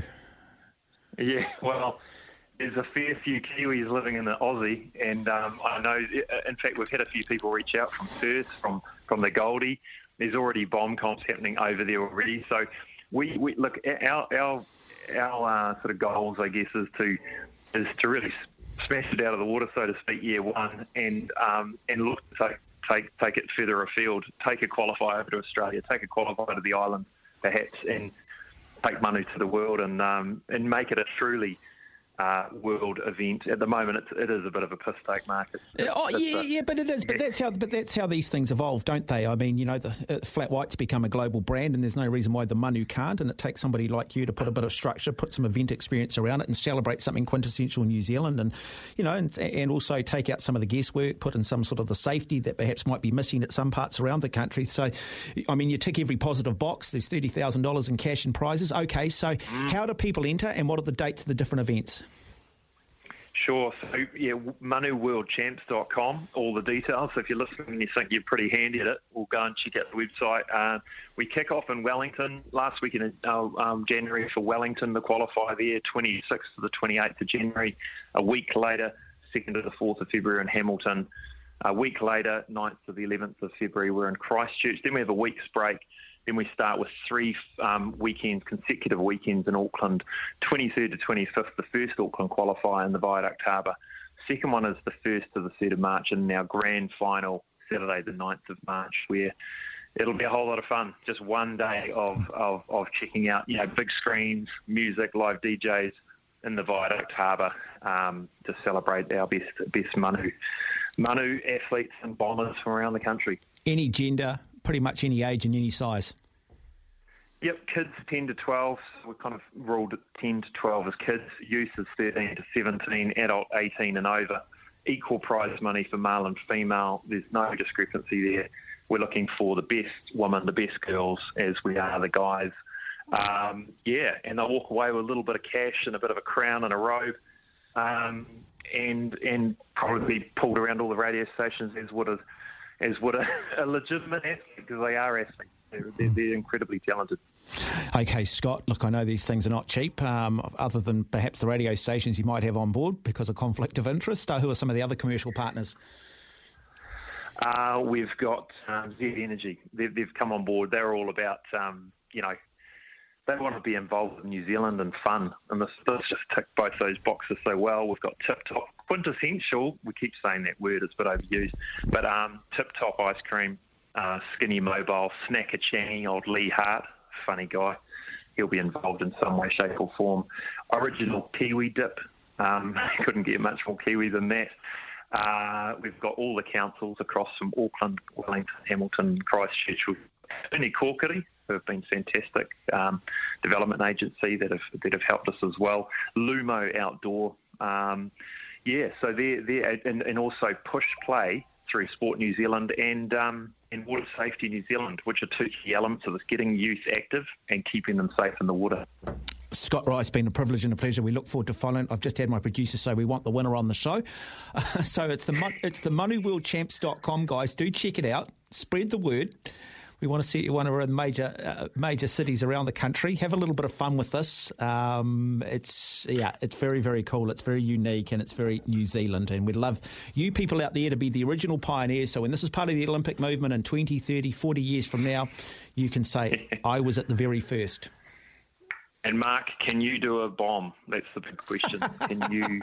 I bomb at a lot of things, Scotty. I'm not sure I do a bomb. I'm just going to end up, I know me, I'd just end up with a massive back rash or, I'd win money for the sound and that'd be about it, mate. And it'd be ugly. Confusing ability with ambition, Scott. Yes. Not the first time. No, it's not. Hey, lovely to have you in the program. Scott Rice there, the founder of the Money World Championships, taking place at a major city near you over summertime. Looking forward to it. It'd be great to commentate, wouldn't it? And here he comes. Well, Billy Bob Taylor, the man who grew up in Narrawahia, dreamed of playing cricket for his country, but after having gone off the Narrawahia Bridge, he realised pretty quickly he had a natural feel for the manu. You're listening to Afternoons with Staffy on SENZ.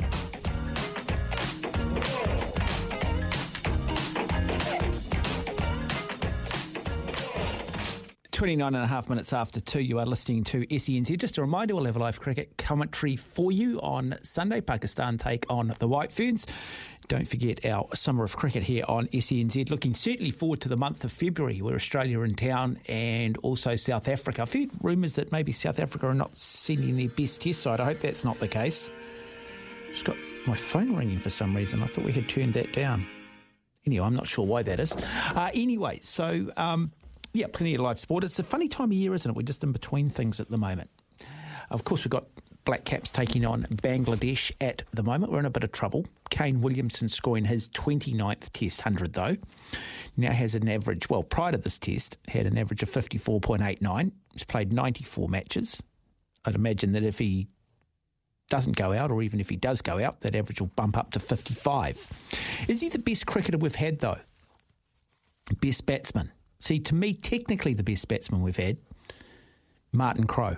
And I do think if we put Martin Crowe in today's era, with the benign pitches, or the more benign batting pitches, neutral umpires, the DRS, shorter boundaries, no powerful West Indian team, sides like Bangladesh, the occasional test match against other minnows, I think Crowe would have scored 30 Test 100s.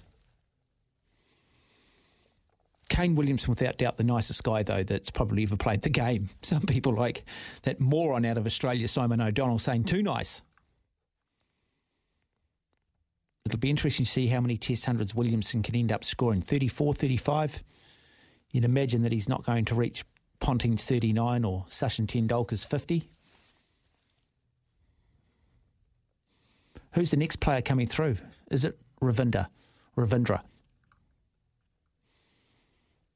Can he deliver at a test level what he's done during the Cricket World Cup? You can text us here on 8833. We've had some interesting texts on this throughout the afternoon. The other point that I want to bring up is why people are not watching live sport. Now, I asked a question earlier today when we talked about the women's cricket, and I said, and it probably was misconstrued, and I said, does anybody care? And I've been asking that about sport over the last 12 months, whether it be Super Rugby, clearly the Kiwis Test. I was asking yesterday about the men's game. But do we care? And I asked that seriously. Why does there seem to be such a level of apathy towards live sport these days? Or is it just me? Am I living in a little bubble and I don't know, for some reason, maybe through this job, I've become anti-sport and I don't seem to get the enjoyment out of it I once did. Or we do follow it, but as Brad Lewis and I were talking about earlier today, perhaps there's not the jeopardy anymore in the game, and therefore, what is the meaning and the purpose of a lot of it? You know, when you look at cricket, There's only a few series where there's genuinely something up for grabs, and that happens to be the Ashes. So we play South Africa in 2 tests here. Other than picking up points for the World Test Championship, what does it mean? It'll mean a lot if we beat Australia. Don't underestimate that one. Australia will be huge. Even just winning one test against Aussie will be big because they are the number one side in the world. And so we are a little bit lucky that we've got some quality opposition this summer to look forward to.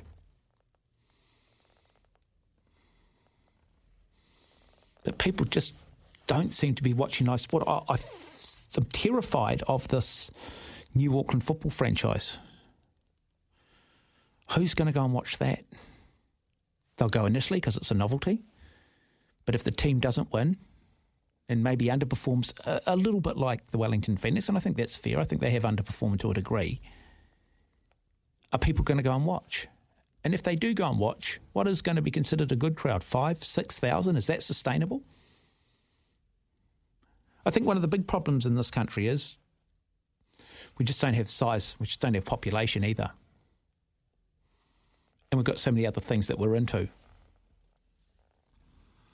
0800 150811. The other news too is that Wellington are more than likely next year for the NPC to move out of Wellington Stadium. They will no longer play NPC rugby at Wellington Stadium, looking at playing in Porirua at Jerry Collins Stadium. It makes commercial sense, doesn't it? Auckland Rugby need to do the same. Why are you going to open Eden Park to nobody and cost the union $60,000, $70,000 when you can play at Bell Park in Pakuranga or possibly Douglas Field in Waitakere? Possibly, if they get it together, Western Springs, the home of Ponsonby Rugby Club. I think it's a great initiative. I think it's a great move. I think it's a great way of bringing the game back to the public. But it's also a good way of these unions not wasting their money on security and stadia that there is not a demand for. 0800 150811. Love a few people just to jump on the phone. I know 2 to 3 can be a little bit of a no man's land type hour. You can text us here on 8833. Someone just texting in regarding the Kiwi League test and why few people turned up. It was Paul. Paul says the late scheduling of the Pacific Championship of League meant limited advertising. There might be an element of truth in that as well.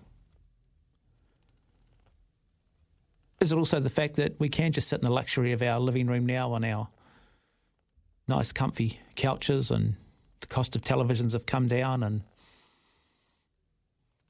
it's just more convenient to stay at home?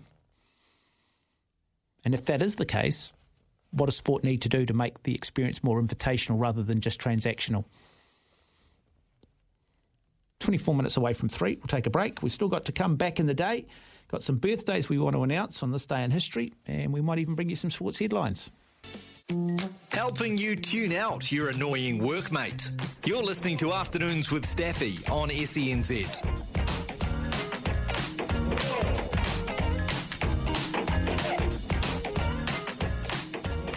18 and a half minutes away from 3. Good text that's come in. Just thinking, how many more centuries would Donald Bradman have scored today in today's environment if you are, say, comparing with Martin Crone? That comes from Terry. Yeah, well, I mean, you'd have to consider that he probably would have scored a lot more because the pitches that Bradman and stuff played on were not particularly batting friendly, didn't quite have the protective clothing either that is on offer these days. Mind you, some people argue that perhaps the depth wasn't the same back in the 1920s and 30s and 40s that it is now.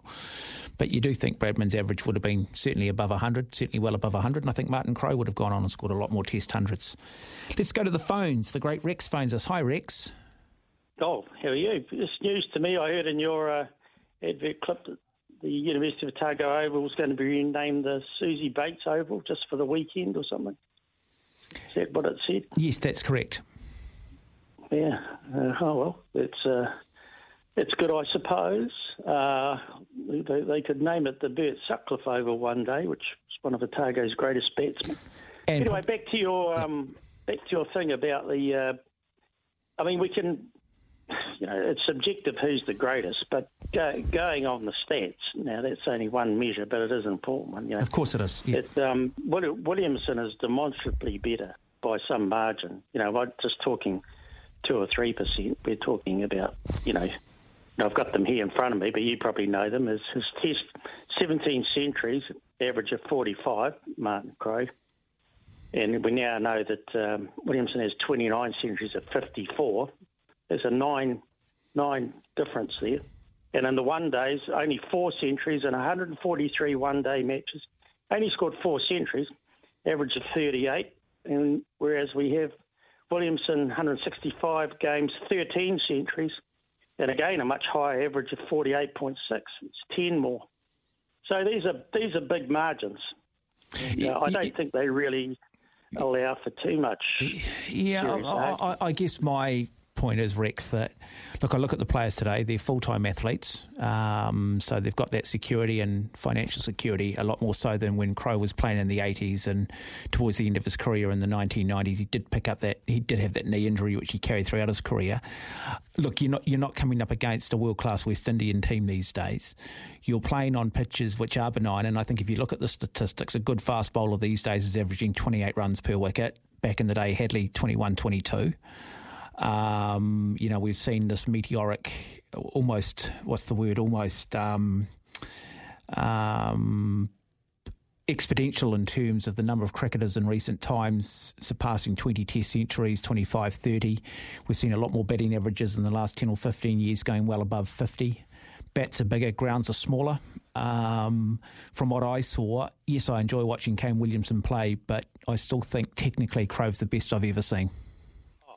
I mean, Crowe's definitely a much more graceful, elegant, all those sorts of adjectives than watching Kane.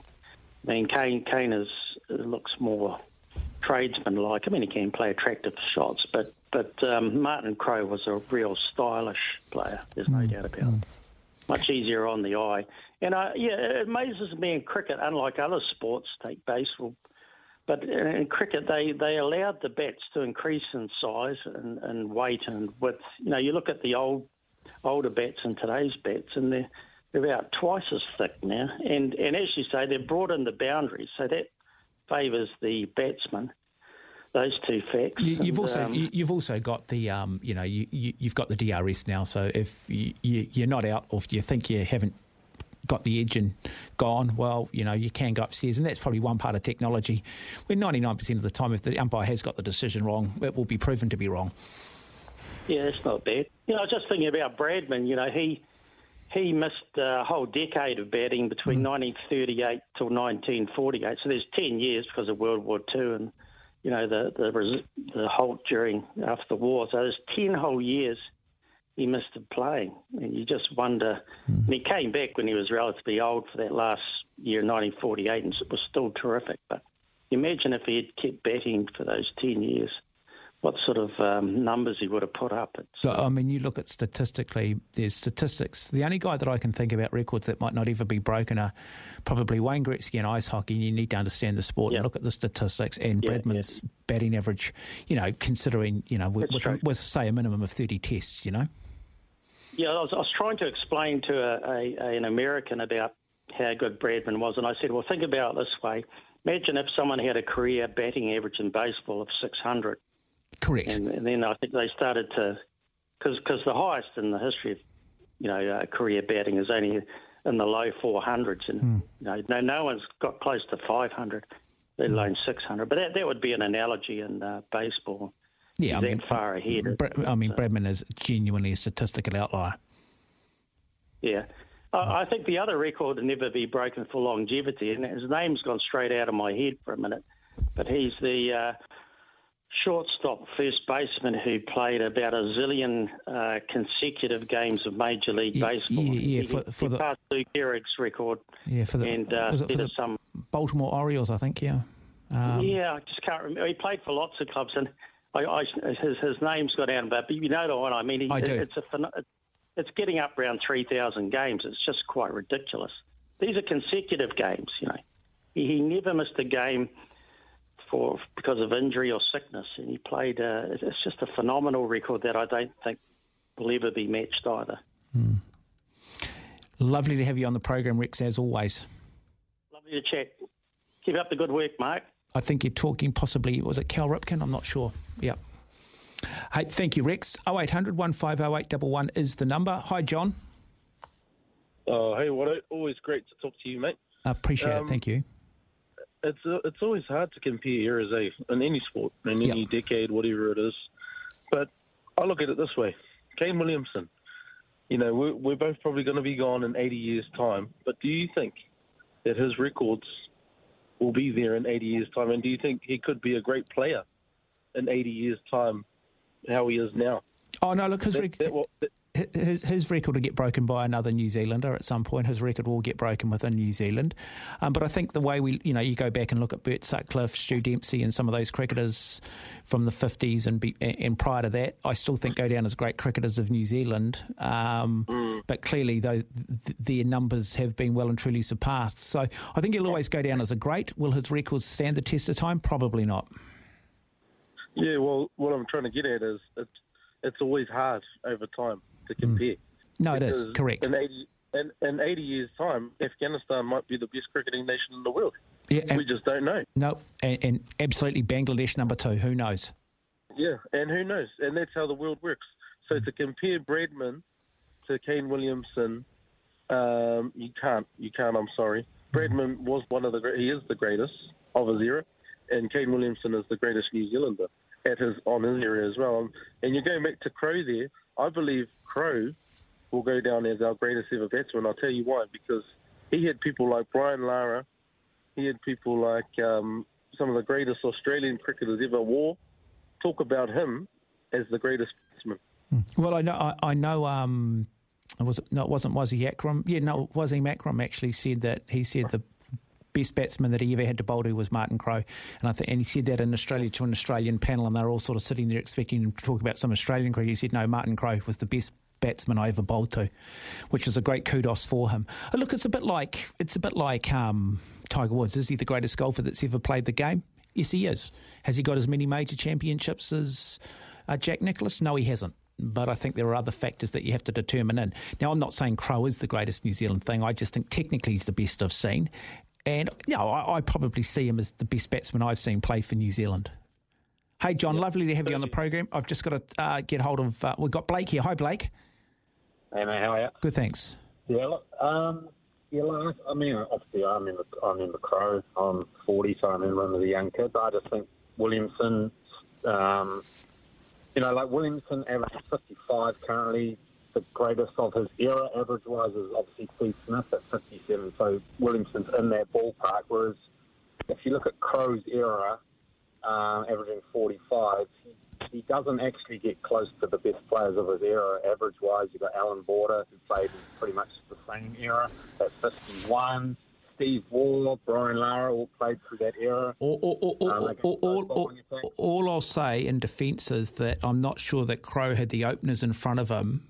I think Crowe was exposed to the new ball a lot earlier than possibly what some of those other cricketers were. When you look at the likes of Greenwich and Haynes who opened, and you go back and you have a look at some of the great Australian opening partnerships. So there are a few factors. But, yeah, clearly, look, I mean, I'm not saying he's the best. Yeah, it's just a personal opinion from, having watched a lot of cricket. But, and it's always hard, isn't it, to, I guess, truly reflect on a player while they're still playing.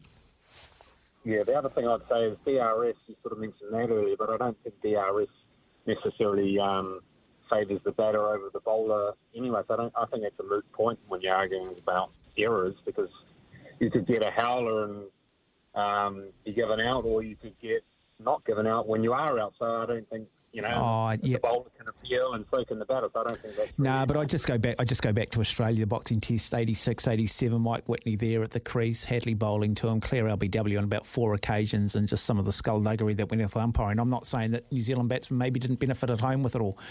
I just think that batting conditions these days are more conducive for this group of batsmen than it was back in the 1980s, and therefore you look at the bowling, look at bowling averages now have become a lot higher for bowlers, batting averages have become a lot higher. So it means that, I think bowlers, it's harder to get good bowling averages compared to bowlers of yesteryear, and I think for batters it's easy to get higher averages. But again, it's subjective. It's a good discussion, Blake. So just summarise for me, who is your best batsman? You think Kane Williamson? For New Zealand? Yeah. That I've seen. I'm 40, and I would say Williamson. I sort of think if Williamson played as many tests as an Englishman or an Australian or an Indian, he would probably, by the time he's finished his career, and this isn't exaggerating, he'd be in the top 5 run getters of all time. He'd probably have 14 or 15,000 runs. He's going to probably end up with 10 or 11,000. Yeah. And that will put him at elite status. I just don't know that Crow's stats stand up to that. I'm not. Yeah, no, but no. Good. I'm just saying, No. Look, there's some merit in it too, isn't there? I mean, I look at some of the Indian players, and you think, well, yeah, but you look at the pitches they play on. I mean, Sunil Gavaskar, when he got to 30 Test hundreds, which held the record for a long time, and that was in that Hadley era. But you're playing on basically dirt tracks, and it was always a batting paradise in India, because no one would bring the spinners to India that India could produce in return. Hey, lovely to have you on the program, Blake. Don't be a stranger to the program. I think it's the first time we've spoken. I do need to take a commercial break. We are coming up to the hour of 3. Thanks. Right, that must be my cue. Sorry, I was just looking at possible opportunities for tomorrow's show. Look, it has been a privilege and a pleasure to have your company. Got a drive show coming up next here on SENZ. Special thanks to Joe Bell. I just want to acknowledge everybody that's taken the time to text in, jumped on the phone, or simply listened. I think Talkback's a better experience when you do get on the phones. I will say this, if you don't like an opinion, don't listen to Talkback Radio. But we do encourage free speech. Always keen for people to jump on and have slightly different views or agree to disagree. And always happy for you out there to drive the discussion if there is something that is on your mind. So we'll do it all again tomorrow between 12 and 3. We are done and dusted. If you are driving around the country, do take care. It's been a privilege and a pleasure.